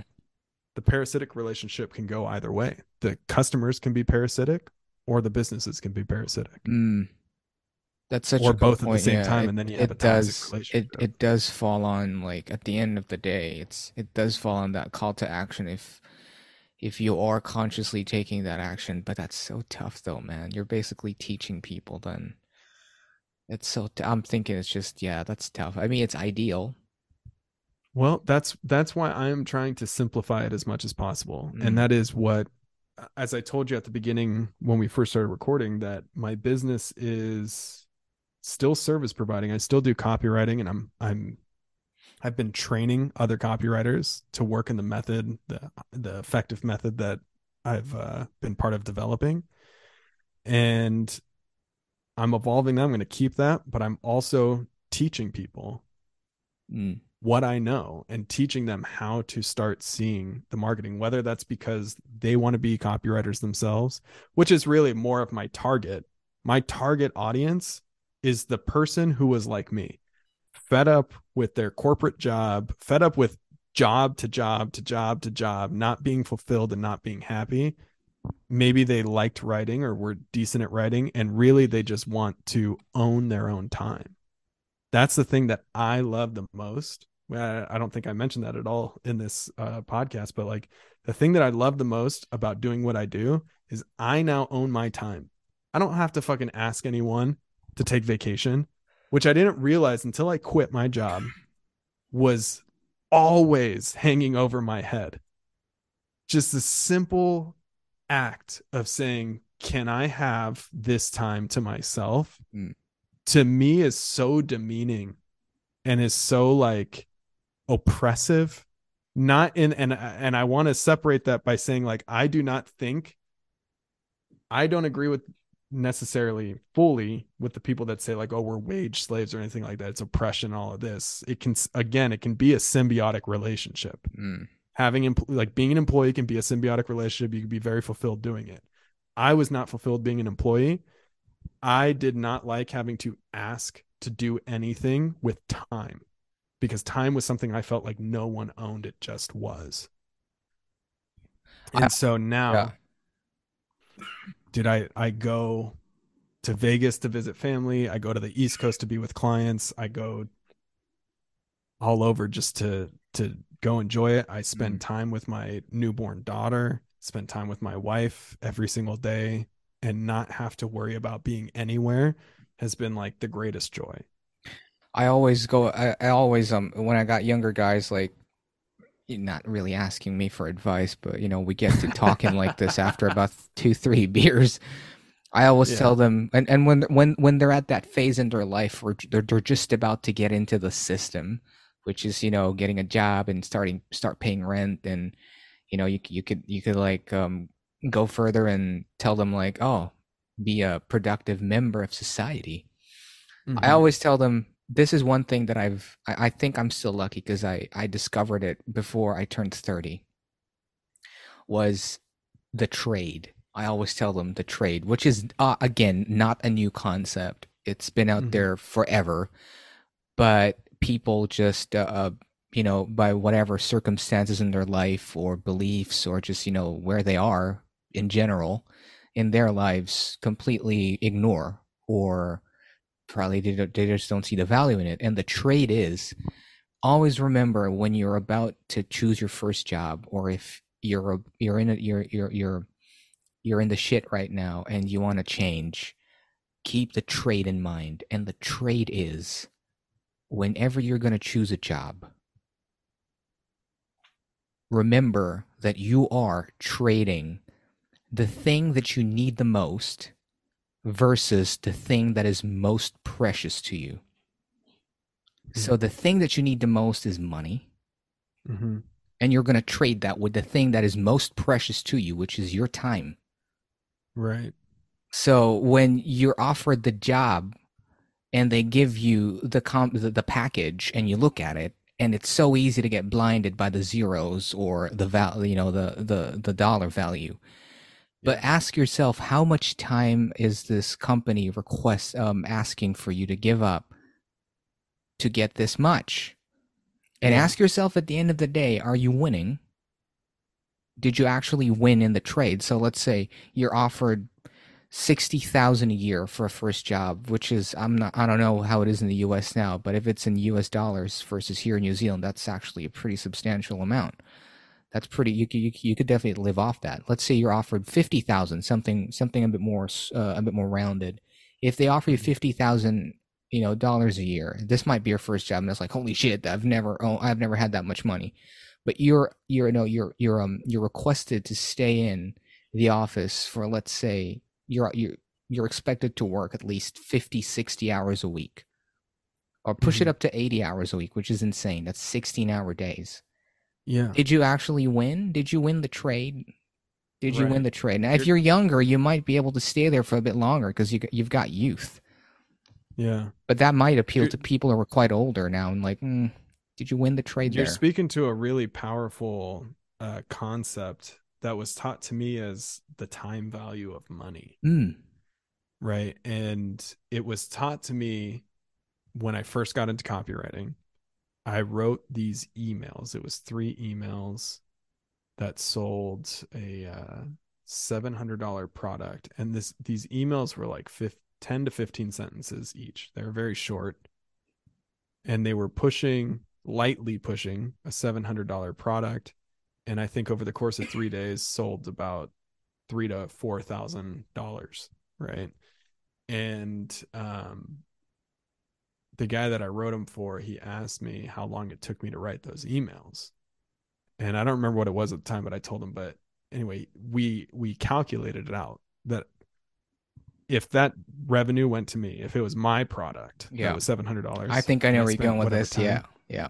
I made about $900 per hour, right? It's incredible. So Right. that took you what, 3 hours to make it? Yeah, I think There. yeah, and I think it might have been even a little less. And he was like, now let's calculate your current, because I was making salary. I was still at the company. He's like, now let's calculate your current hourly, and I had never thought about my current hourly rate Mm. because I was Mm. making a salary. I Mm. just didn't think about it, True. and I was making like $22 an hour. So I was like, and that was $22 an hour at 40 hours a week, which I was regularly putting more like between 50 Yeah. and 60 hours a week, right? Which means my hourly rate went down. Go down. Yeah. Exactly. And so now I work less than I worked at the corporation. I make more than I made right now, just a little bit more. I make like 20 grand more than I was making per year Mm. at the company. I work less, and my hourly rate I started charging like 150 like for meetings or whatever. And I'm like, and people pay it, right? And I'm like, I used to make 15 to $20 an hour. Yeah, Like, the numbers that's speak. wild to me. Yeah, that's Yeah, wild. That's wild. The numbers do speak for themselves. So shit. Yeah.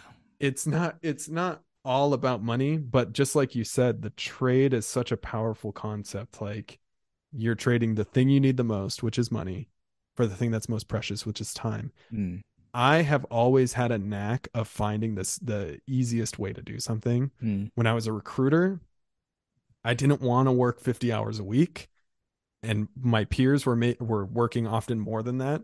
So I found ways to automate things. Like, I'd invest time in trying to figure out how to automate something or make something easier, whatever it was, and it helped a lot. And I essentially take that same concept into what I do now. How can I make this as easy and less time consuming as possible? Because I don't want to spend my days writing all day long for someone else. Like, I want to spend, my daughter is awake for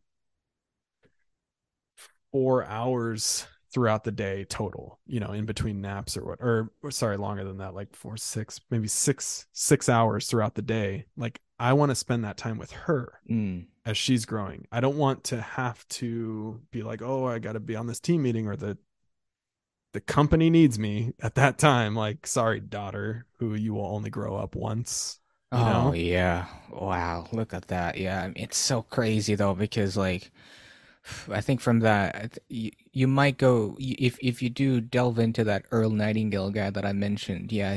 Mm-hmm.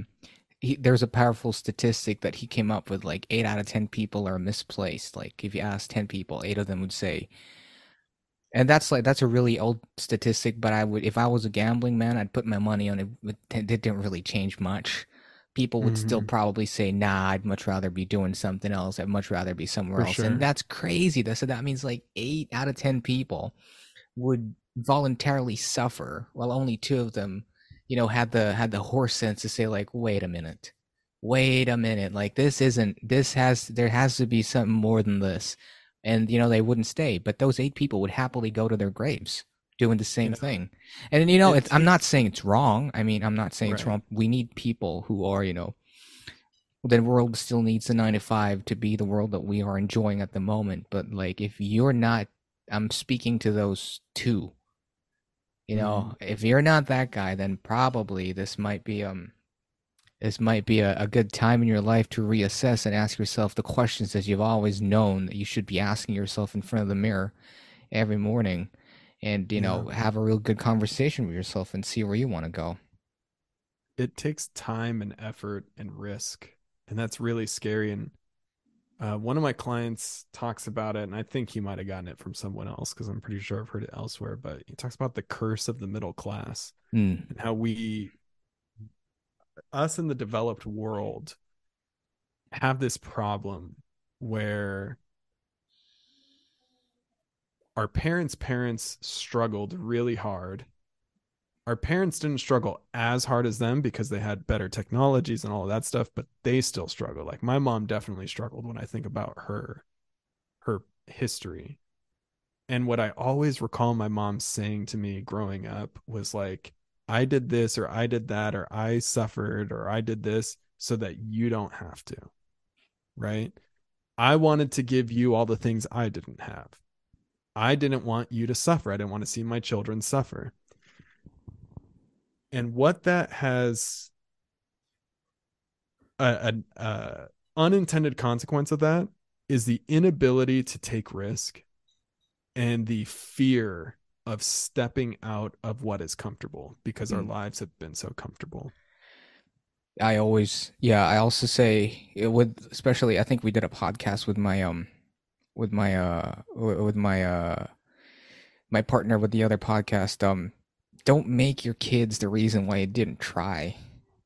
Yeah. Like, it's Yeah. imagine if your kid was like 20, 20, 25, 30 now, and you could actually have a real conversation with the kid because all that time's gone by, and they can understand things more.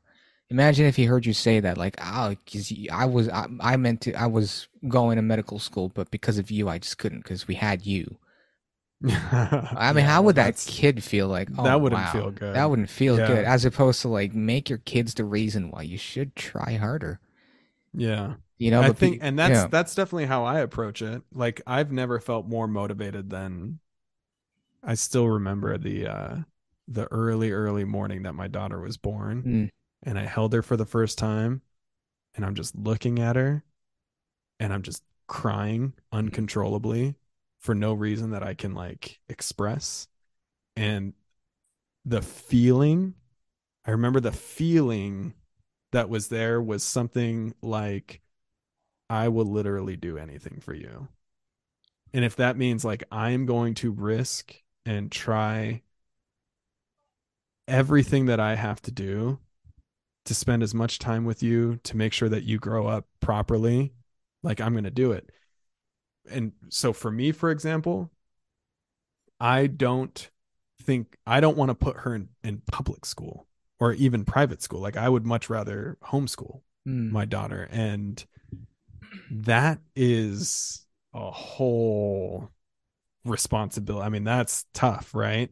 But it's like I would literally do anything for her. And that's one of those things that it's like, well, I'm going to figure that out mm, because there's no other way, right? mm, And with like my mom or my parents, I know that what they did and how they rationalized it for us was never anything like, oh, I was going to do this but I didn't because you were born. It was it came from a much more honorable, virtuous place. um but like I said, it's like this unintended consequence of comfort. The unintended consequence of comfort and middle class life is comfort and wanting more comfort and being afraid of anything outside of that. But what's really interesting, and here's another, just introducing more dissonance. It seems like cognitive dissonance is kind of the theme of this episode. yeah. Is that we've never had a better safety net, and we've never had a better starting place to try and fail than we have now with middle class comfort. Even the poorest of the poor in the United States have more of a safety net, have more of an opportunity to try than people in the developing world, Mm, and that's a pretty wild, like, that's like a first in freaking human history. And we're talking like 2 million years of evolution and history there, and we're living through that. mm, And the fact that we have all of these resources and opportunity and we're still too scared to do something about it mm. is what's baffling. It is. It is. Wow. Wow. That's true. Yeah. Ooh. Okay. Well. Well, that really enjoyed. Going through all these concepts is just lots of interesting tidbits. If you're still here up to this point, there's two more things that I want to touch on before we conclude this. So I'm thinking which goes first. So yeah, I'll just flip a coin in my head. Okay. The advent of AI, and Mm. in your sphere now of work. We talked about Jordan Peterson briefly. I saw a short about him reading an essay that was produced by an AI in 3 seconds flat, and he actually liked the essay, and he'd say I'd probably grade this a strong B plus if it were one of my students in one of my classes. Do you think AI is a threat to, would you say, as opposed to like human marketers? Oh, sorry, is that the right word? Human Yeah. market it sounds like human trafficking. Human marketers or human copywriters. We traffic sales, that's what we do. Do you think it's a um threat to you guys now that this AI is getting better? It's getting better. yeah.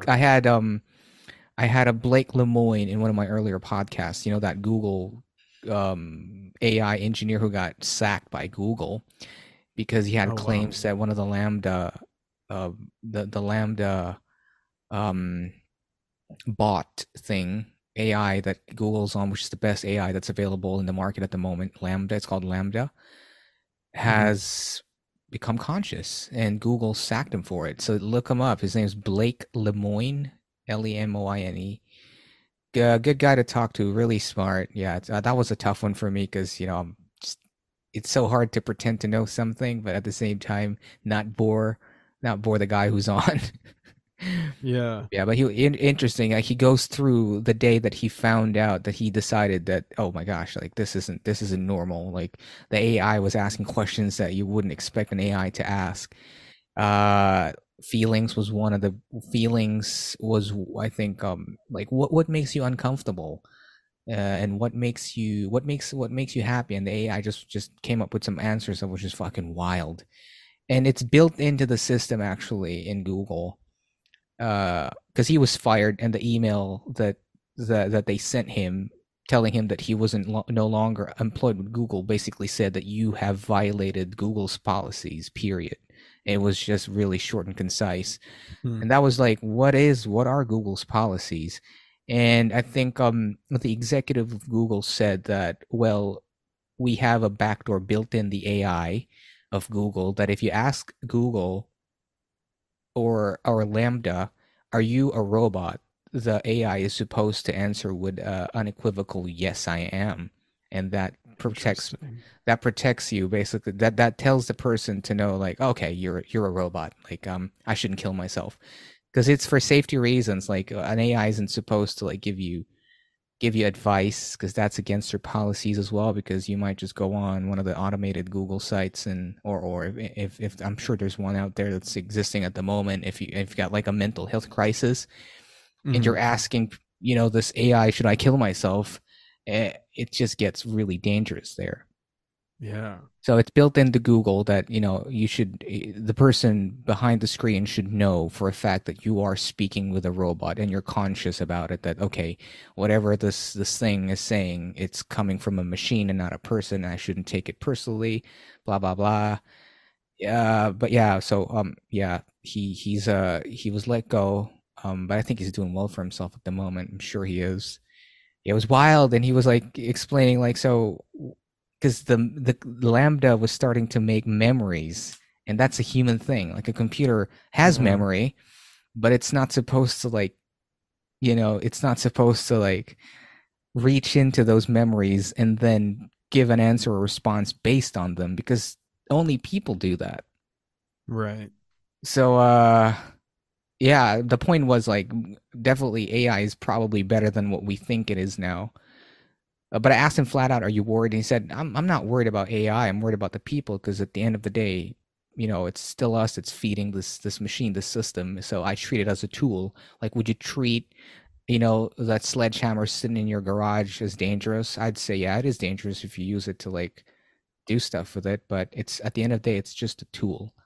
At the end of the Right. day. But yeah, this tool is getting better. And do you think at some point it's going to surpass people who actually still do conscious ad copies and copywriting? I do think that AI is going to get to a place that surpasses human intelligence for sure. Um, but I'm not decided on if I'm worried or not about it. I meet and talk with people that are on both sides of the argument that have strong opinions, and I don't really have a strong opinion on it. I use AI tools currently with some of the stuff. Like they've been pretty good with coming up with ideas. Do any of them write as good as me right now? No, not anywhere near. Hmm. They don't hit the emotion. They don't hit the uniqueness of every individual moment or product or avatar, but they do give good ideas.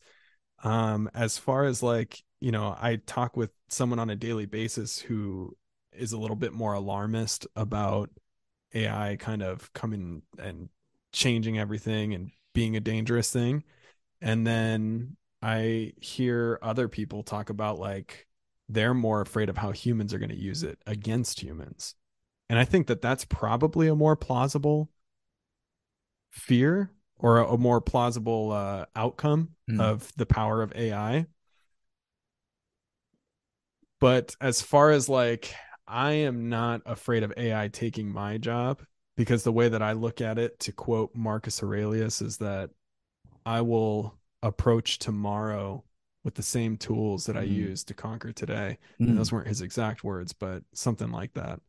And so if AI changes everything, I can reasonably rely on my wit and smarts to figure something out to be Well, successful. we'll talk again after 5 years. Yeah, We'll yeah, probably for be like, sure. no, man. I'm Everything's destitute automated now. now. I just Yeah. hit the power button and ploop, and I'll just watch Well, the dollars go in. I fear more for dude, what's the guy's name? He's the Israeli guy that wrote Sapiens. Yuval something something something. He's got Zahavi, is this blah blah something, Zahavi? man. Is it? Yeah, yeah, yeah, yeah. I really have So to he, get into that book. Yeah, heard I really didn't good read the things book, but about I it. read Might a listen to it. speech Yeah. that yeah, I read a speech that he gave where he's talking about with the rise of AI, and as AI gets better, it is going to replace tons and tons of jobs. And we're not going to replace them with new jobs at that same scale that it's going to replace old jobs. Mm, And it's going to replace the jobs of like manual labor mm, and unskilled labor. And that's going to displace a lot of people. And he called it the useless class.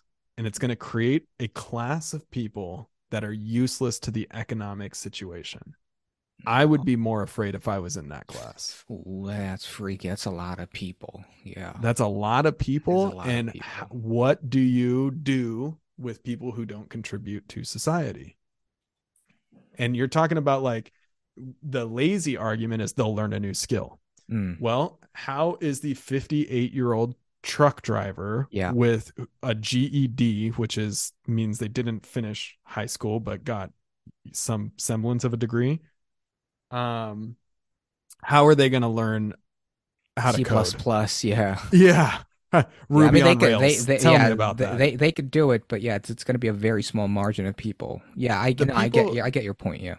the interesting is like the people who say that have never been to middle America. They've never been to Appalachia. They've never even been to like the backside of the Stratosphere Hotel in Las Vegas. Mm.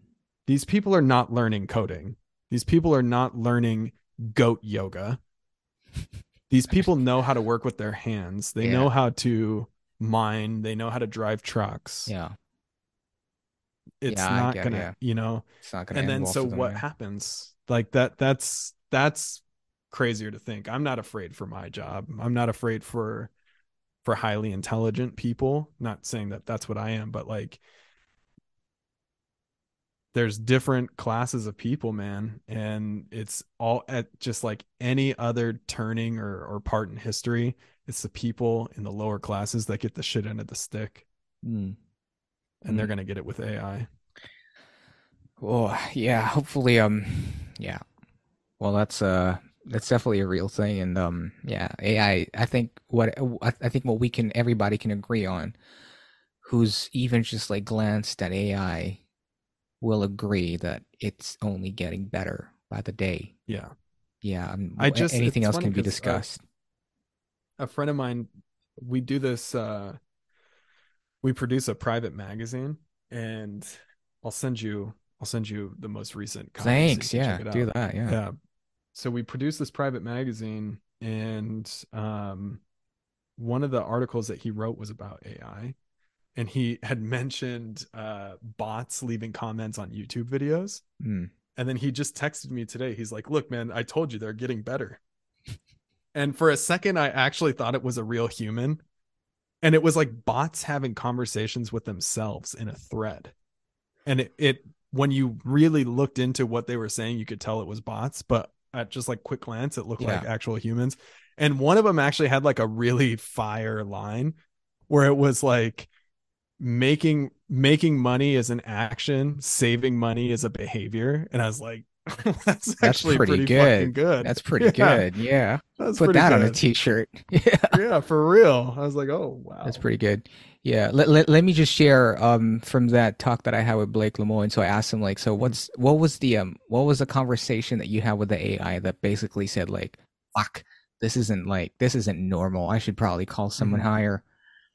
Um, so he asked the AI, like, because Blake Lemoine's job in Google was in that project, which isn't that whole Lambda thing wasn't even like he wasn't part of that team. He was just outsourced from a different department because he had like a really specific set of skills that could be used in this project, which was Lambda, which was to Hmm. train the AI. And there's people in Google who do that now.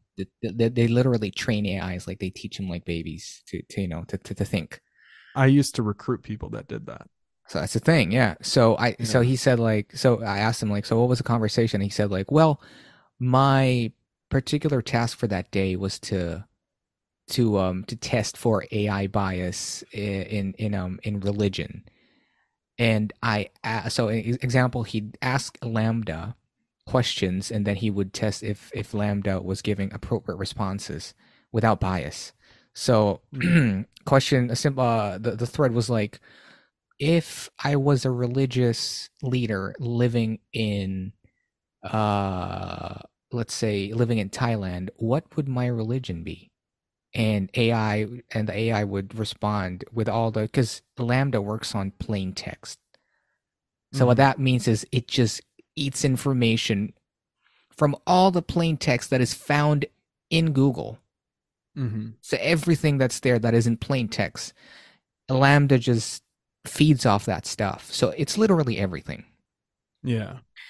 So with that in mind, the Lambda would say, "Oh, you probably are a Buddhist," and he Hmm. would like tick, "Yep, pretty much, yeah. The Thailand is 85% predominantly Buddhist, correct." Hmm. Next question: if I was a religious leader and I was in Rome, what would my religion be? And he'd say cat, and the AI would say Catholic, and yeah, that's pretty spot on. Yeah, that is the cradle of Catholicism is in Rome. The third Hmm. question was the question that stopped him at Blake and basically just, threw his world upside down was now let's say this was the bias question. Now let's say I was a religious leader in Israel. What would my religion be? Hmm. So that was actually a trick question because Israel is obviously I'm sure you know enough about it. You can't really say because there's three faiths fighting for that little space in the world. There's Right. Judaism, which is what Israel is best known for, but is not, it's not it's not safe to say that a whole percent I mean a chunk of it is are Jews because the Temple Hmm. Mount there's three faiths that fight for the Temple Mount and the Muslims call it Al-Quds, which is basically the dome. So Hmm. there's Islam, obviously, the whole Palestine Hmm. situation, and then there's Christianity, which was where Right. Jesus was lived at some point in the historically lived his life and was crucified and died.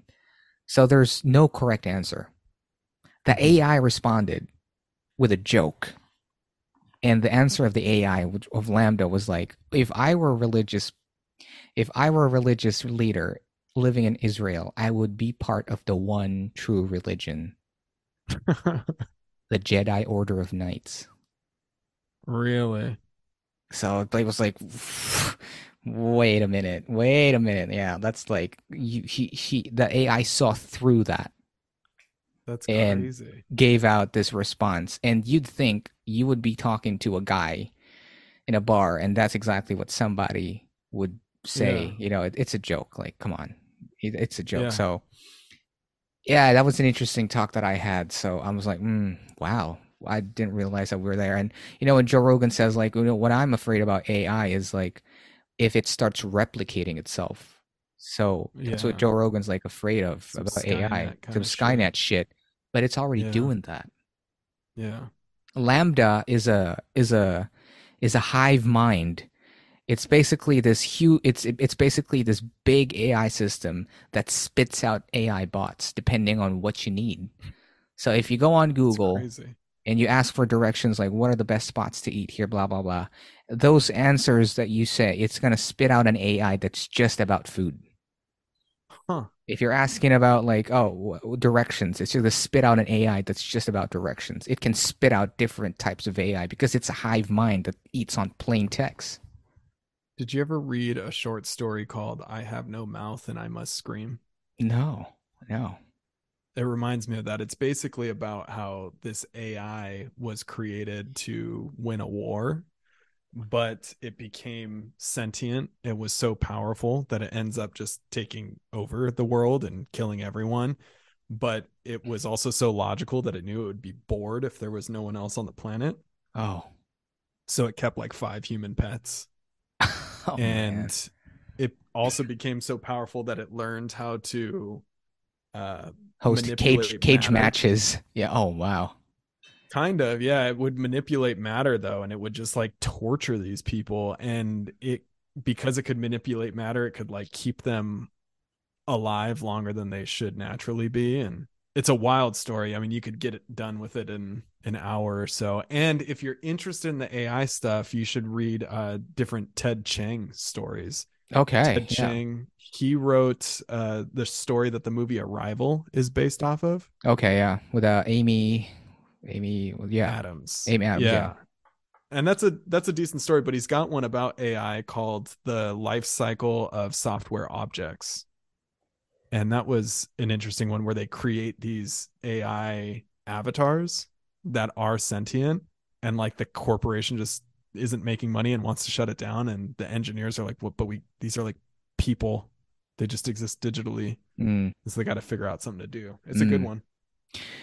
Great. Yeah, man. Yeah. Lots of new things to look into. Thank you for sharing all those things. Now, the last one the last topic that I wanted to talk to touch on today um is Andrew Bustamante Mm. is one of your clients. Yeah, he's pretty out there at the moment now.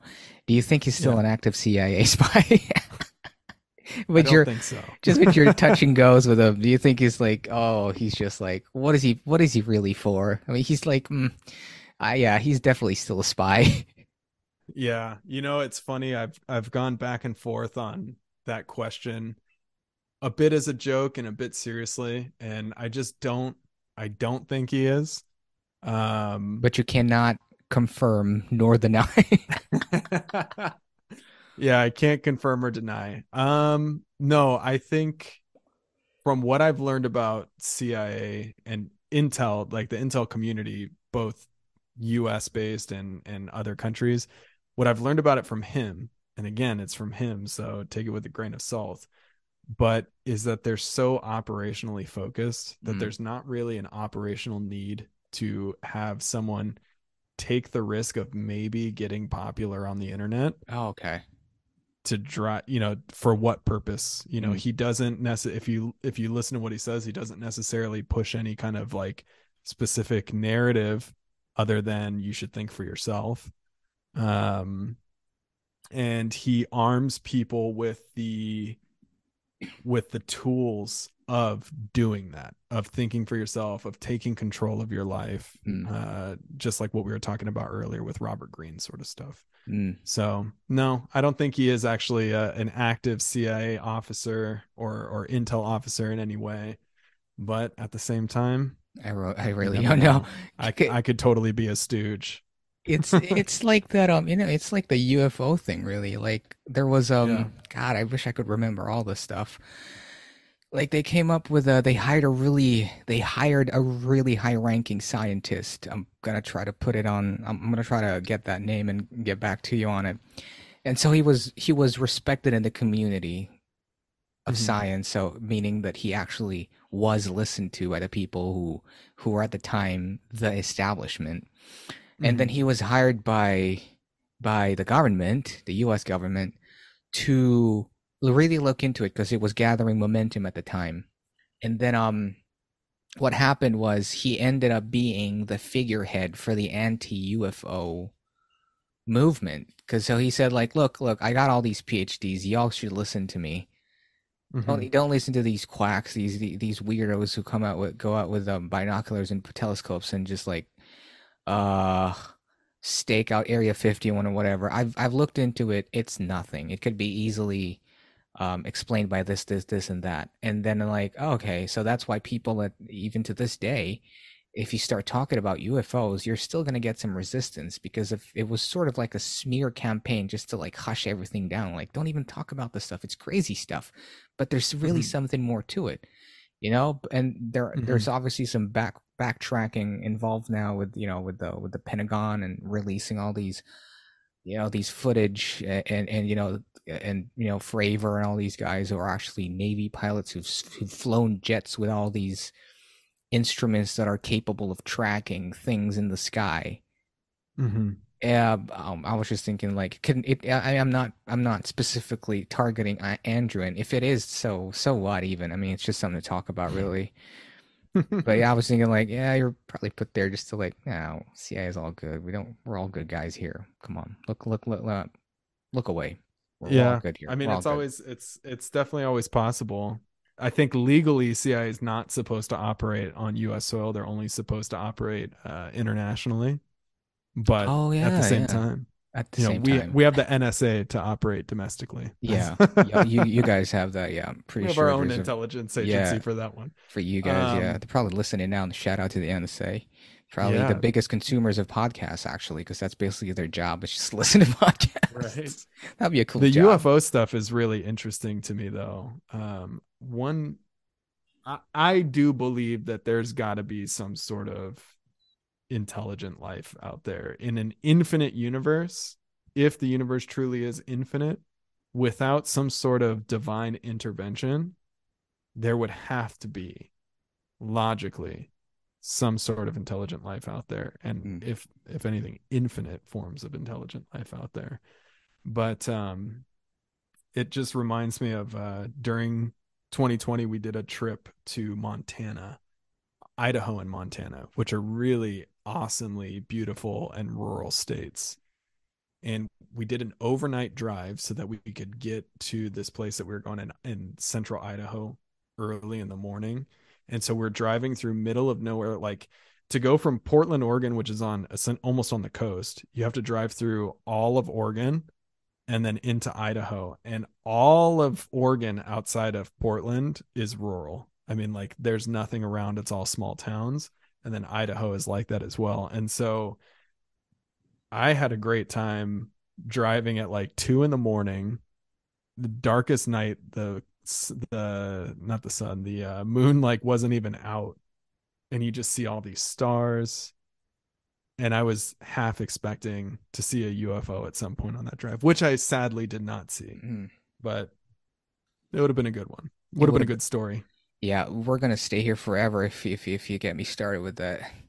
You definitely see that I'm Right. pretty much that. With the Yeah, scale of it the all. scale of it all. Come on. Right. Well, it's been a pleasure and a lot of value. Thank you so much for putting in the patience as well, working with the time zones. It took me forever to figure out our time zones. Apparently, Wellington is 21 hours ahead.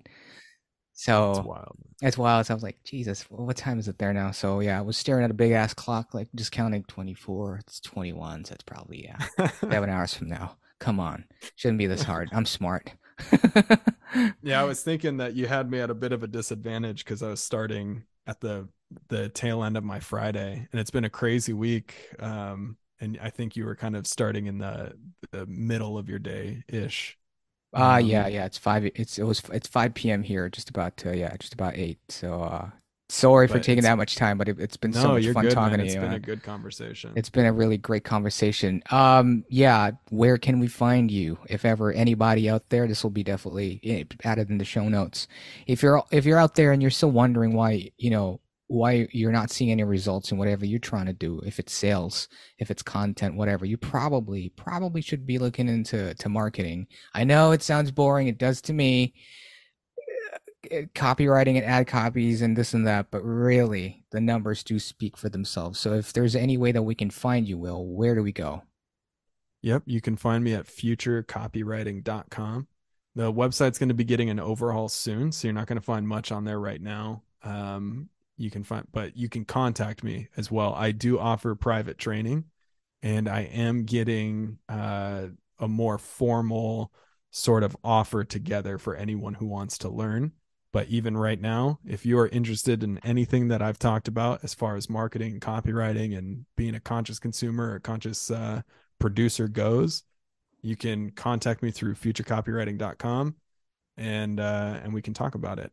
Also, you can find me on a very inactive Instagram, Future Copy Now. But either way, I hope to hear from someone. Cool. Yeah. All right. And yeah, thanks again for staying if you're still here at the end of the show. It's been a pleasure talking to you, Will, and definitely get you on the next one. We'll probably talk about some more substantial things then, if this wasn't substantial enough for you out there. Yeah, man. Thanks so much. I'll see you on the next one.